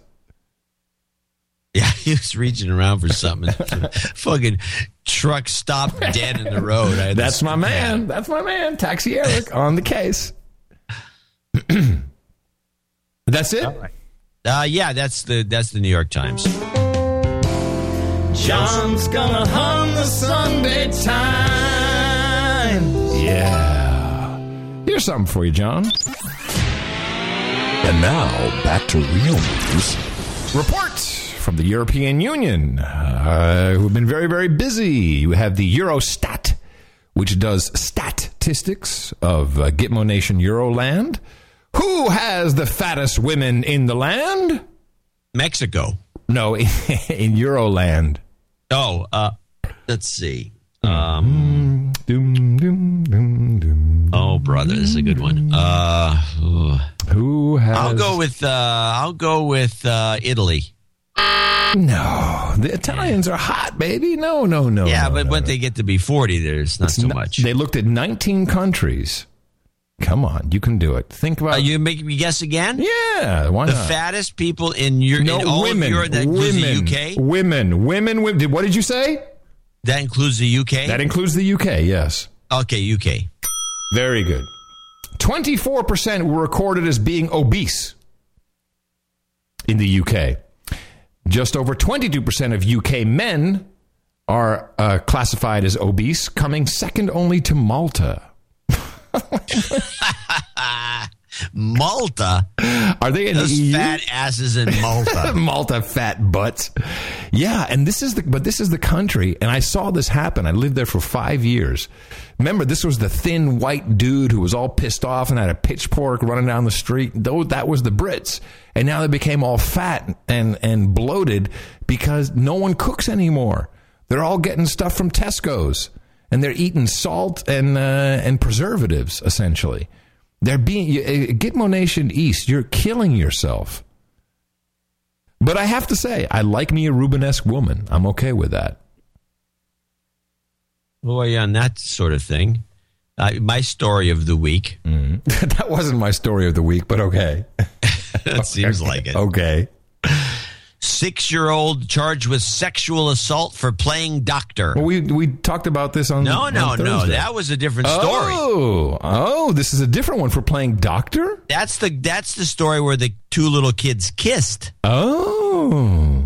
Little kid kisses, and now they want to hold him up for sexual assault. By the way, this is part of our meme theme that we've talked about before, where nudity equals pornography. Now kissing equals sexual assault. And I saw when they first started pushing the kissing as sexual assault was when all of a sudden some women's groups it was one of the anniversaries of VJ or VE Day, Victory in Europe, when they had that picture that was on the front page of the Life magazine in 1945, 44, 45, of the sailor giving that woman a big kiss in Times Square. Yeah, it's a classic, sure. Yeah, it's a classic. And then they were saying this is just sexual assault, him kissing her. And then the photographer, I guess who was still alive, came out and said, hey, this was staged 3 days earlier, you idiot. Yeah, it's so porn. They dropped the ball on that, but now they're trying to make it so a little boy kisses a little girl or a little girl kisses a little boy. Now sexual you have assault. to be on the sex Register. 6-year-old Grant County boy has been accused of first-degree sexual assault after playing doctor with 2 5-year-old friends. Now, a federal lawsuit has been filed against the prosecutor, who attorney says trying to force the boy to admit guilt. Can you imagine a little kid in court? I don't know my difference. Attorneys for the parents of the 6-year-old who's being referred to as D said the prosecutor, Lisa Riniker, has gone too far by bringing a felony sex charge against a first grader for touching a 5-year-old girl inappropriately while playing doctor last fall. Wow. What is wrong with these assholes? Really? Yeah, they're taking all the fun out of being a kid. That's how you learn about it. One of the articles said that the boy, if found guilty, would be put on the sex offender list when he turns 18. But how crazy is it that in primetime television we have people talking about vagina and penis all the time, but then when kids go to inspect it, you're a sex fiend. At 6, what first grader? You're just looking around. You don't know anything. Hey, that's this what you woman do. should be arrested and thrown in jail for in the general population for being an asshole. Along with who else did we throw in the general population? Forgot we threw somebody else in. Was that Lieberman? Did we throw him in there? Lieberman. Get in jail with Lieberman. What's her name? Just so we can. No, she has a number Lisa now. Riniker. She's in Lancaster, Wisconsin. There's a blog entry at Dvorak.org/blog. General population. Or in with the general population. She's a disgusting person. Yeah, that's wrong. That's what you're supposed to do when you're that young. You're supposed to and then boys usually go like at 6. Yeah, boys usually go like, man, he's a predator. He's a predator. Get him off the streets. But I just was looking. I was just looking. I don't know. Give me a break. Anyway, so this is my story of the week. Yeah, that's and those things are complicated, by the way. When you're like 5 or 6, you're like, what does that thing work? What the hell? What is the... Look at this. What is all this stuff? What happened to yours? John. Oh, boy. Hot Pockets. My story of the week would have to be, and this was passed around the interwebs quite a bit, the discrepancy in Time magazine covers. Have you seen this? Oh, yeah. This went all over the place. Yeah, so we have Europe, Asia, and South Pacific. Time magazine has clearly a protester. It says Revolution Redux. Of course, this is about Egypt. And it's a guy with a gas mask and glasses, like dark glasses, and looking pretty, holding up his fist, in the old Arab Spring fist there looks like he has an iron fist, like he has one of those Nintendo gloves on. And in the United States, we have a sweet little drawing of a little dude with glasses, and it says, why anxiety is good for you. And I was wondering what your take was on this. About what? Why we have a different cover instead of Revolution Redux. Why do we get the little, why anxiety is good for you? Because they're obviously targeting the different audiences based on something. So, they get the memo comes down from the intelligence agency. Says, look, we don't want these people worked up about this. We got to do this. This has to be pushed low. It's like a conductor of a symphony.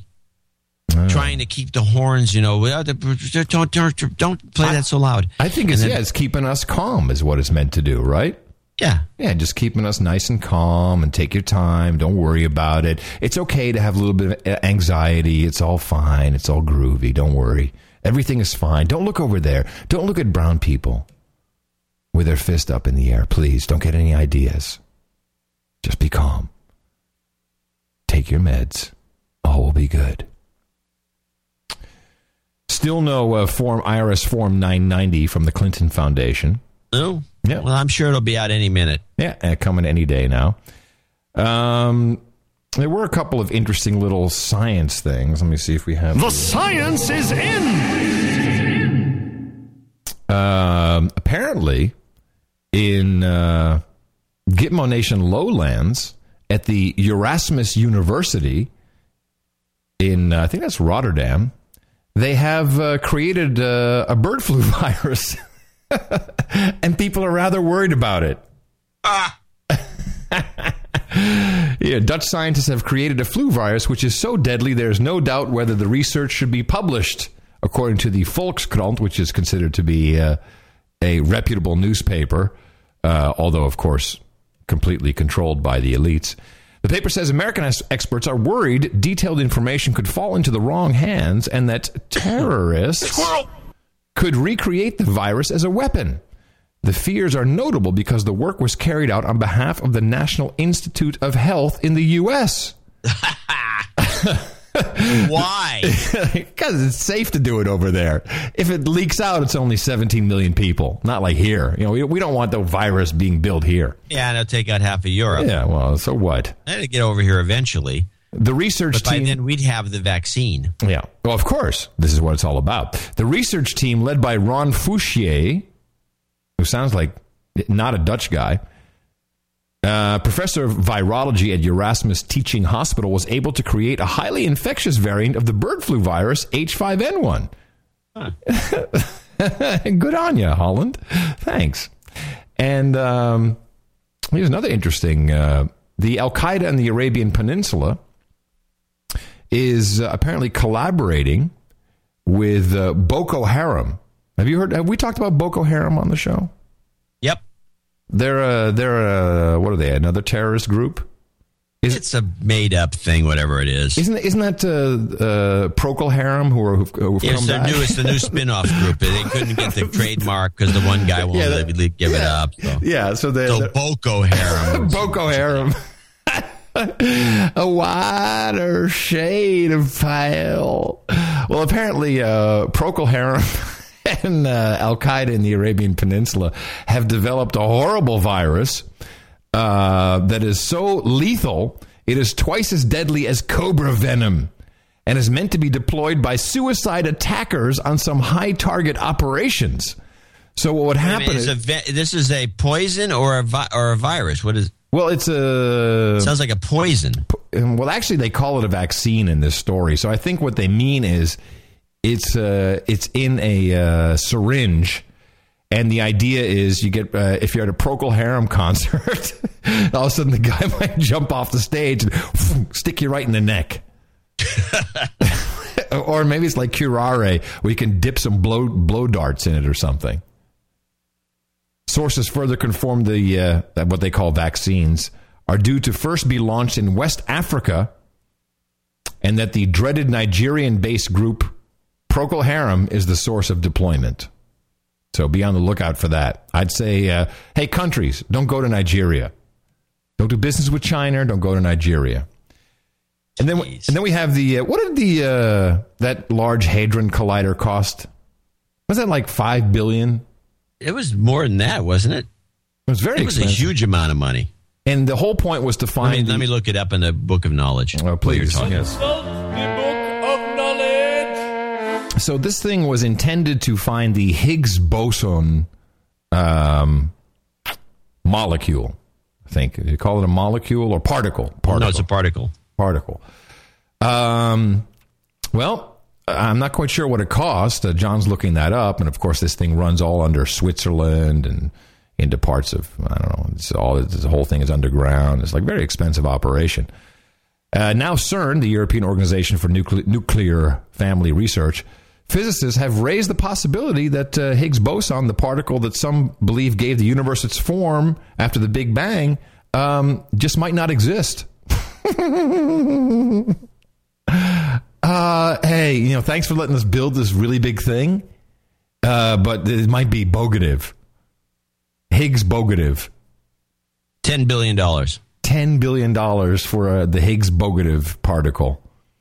Higgs bogative. And here's what will interest you. Researchers said it might soon be clear whether the Higgs bogative is a chimera. Wasn't that your thing to look out for? Well, chimeras, people are chimeras. That's one of the things that there's some studies that, which I think helps explain 2 or 3 phenomena. Chimera is a human. It tends to be a twins in the womb, where one of the twins literally absorbs the other twin and becomes a single person when they're born. It eats it. But they have 2 completely separate sets of DNA within them. So why are they calling the Higgs bogative a chimera? That means it may not. It may be. It was absorbed. It may be so much part of another, or not an organism, but another particle that it actually is not. Doesn't really exist. But it was just theorized. It got eaten. It's like you can't say that a person that's a chimera that has the 2 sets of genes is 2 people, and you can't separate the one out. There's no way. You can't chop them out of there. I mean, I think this accounts for a lot of transsexual operations where people just can't get over the fact that they're not the sex they were supposed to be. Because when you see Sonny Bono's kid, whatever his name is, Ann Coulter. When you see anybody that is some, they're naturally that sex, and it just so happen to be because they're chimeras. But I think it also might explain some DNA anomalies where people do a DNA test on somebody and a guy who's did something, but his DNA doesn't match, so you let him go. I think there's an issue there that needs addressing. Well, anyway, don't worry about it. Get your checkbook out. If Higgs bogative is not found, the researchers say we need to move on to explore the next set of possibilities. This sounds so like bullcrap to me. And I've always thought this thing was highly suspicious, this whole operation. And now it's like, sorry, $10 billion later. Sorry, it might not exist. Well, whatever. Yeah, we tried. Yeah, we'll do what it doesn't. Hey, we tried. That's what really counts. So I think it's back to my theory that this is to create a Stargate. Anything? I have as a final clip, we don't have to play it. Judge Napolitano did a great rant, like a 4-minute rant. Oh, he always does those. But we haven't played one for a while. It promotes his book, which is You want to do it at the end of the show? If you want. Yeah, let's do it at the end of the show and then hit we'll finish it that way. All right. You got anything else you want to do? Yeah, I do have a couple of things. I did want to talk a little bit about Black Friday, which was the most promoted and also the most successful Black Friday, which is a sales day after Thanksgiving. When I was a kid, I never heard of this term. No. But I got 2 clips. One is we can skip, which is the woman going on and on about how great Black Friday was because it sold 8% more than last year. But the Macy's CEO talking about good deals, and this was on Bloomberg, the Macy's CEO is going on and on about good deals, and he drops this little thing at the end. I go, this product actually exists, and it costs this much money? You'll see if you can pick it out of this little laundry list of products he plugs. Group different customers here at the second wave of shopping, this morning. Now, how promotional are you now? How promotional you plan to be versus where you were before the recession? Well, we are a promotional department store at Macy's, and so our focus is all about having great value, and we really concentrate on that. But it could be anything from a $6.99 pillow from Ralph Lauren upstairs or a $19.99 Rampage boot for young women to a Justin Bieber fragrance at $65, but the promotion there is you get his holiday CD, so... I'm getting you that for Christmas. Can you imagine? Wait a minute, let me get this straight. My jaw dropped when I'm listening to this idiot. $65. This is a good deal, by the way, by his standards. $65 Justin Bieber fragrance, because he's a fragrance expert, obviously, and you can just imagine what he'd come up with. And by the way, it's unisex. It's for boys and girls. For is Chimera. It now? Yeah, for Chimera. Huh. Yeah. Go figure. Yeah, absolutely. I would have never guessed such a thing. Let me just check this out. Hold on a second. Justin Bieber fragrance. Let's see. It's called Someday. The irresistible new perfume. Okay, let's do the commercial. Hold on a second. Let me bring up the page. This is from JustinBieberSomeday.com. All right, here we go. Someday by Justin Bieber. Hold on a second. There's no information here. Oh, here's the fragrance. Hold on a second. I got to get the fragrance page. Here we go. Wow, it's quite a collection. This looks really good. Yeah, let's see. $65. You can experience. Let's see. Hearts across the web. Oh, this is a good deal, baby. I'm telling you. I think Miss Mickey will love this if I show up and say, "Hey, baby, how you doing?" Why don't you buy her that for Christmas? That'll go over. Wait, I think there's music to this site. Hold on a second. Justin Bieber's Hearts Across the Web. Justin Bieber, Someday, Hearts Across the Web. Come on, play. Go heart to heart. Hey guys, to raise awareness and support Pencils of Promise, let's create the Pencils of Promise. Hey, Justin, I got a Pencil of Promise right here in my pants, buddy. Biggest digital chain around the world. Joining Hearts is simple. Just upload your picture and invite your friends to do the same. If 500,000 people join the chain, Give Back Brands, who I've partnered with to make Someday, my fragrance, will help build over 50 schools. So join me and my friends with Hearts Across the Web to make a difference. Pencils of Promise. Someday from Justin Bieber. Hearts Across the Web. 500,000 will give you a Pencil of Promise. He's like, here's a pencil. Cool. I got a pencil that Justin touched. This is the problem with America. We're all going to die because of this. Right here. This is proof. Yeah, it's pretty bad. I think this is a message for Eric the Shill. I'd like, even though it's trademarked, I think we can get away with it. I'd like the No Agenda Pencil of Promise. We can sell that on the site. A pencil.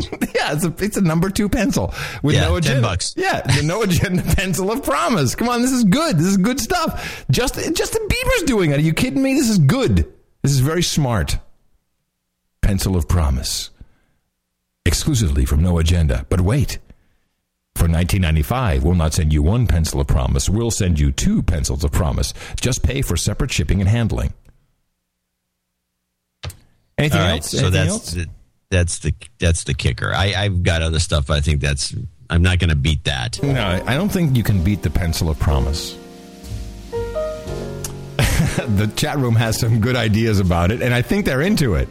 They say it has a penis-shaped eraser, and it's a pencil set for $33.33. Stop chewing my Pencil of Promise. No, wait. Continue.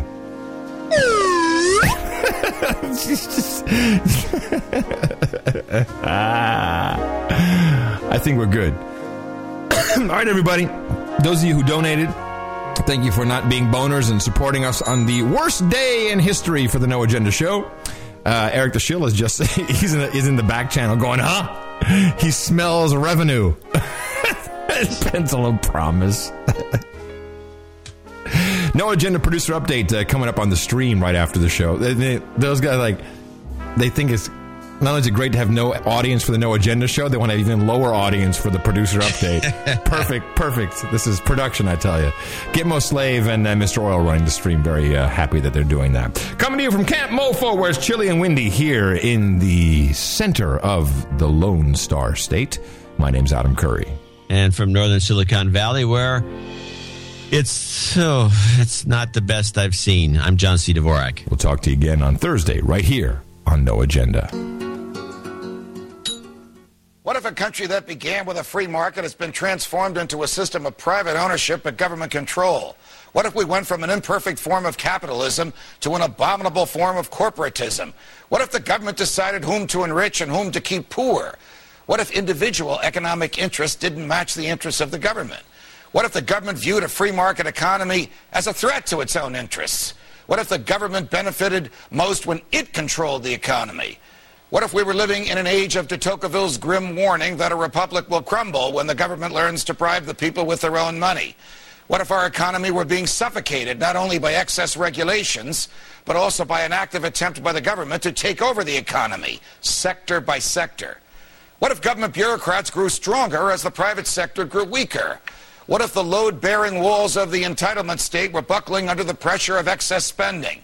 What if the pillars of free enterprise were buckling under the pressure of excess taxation?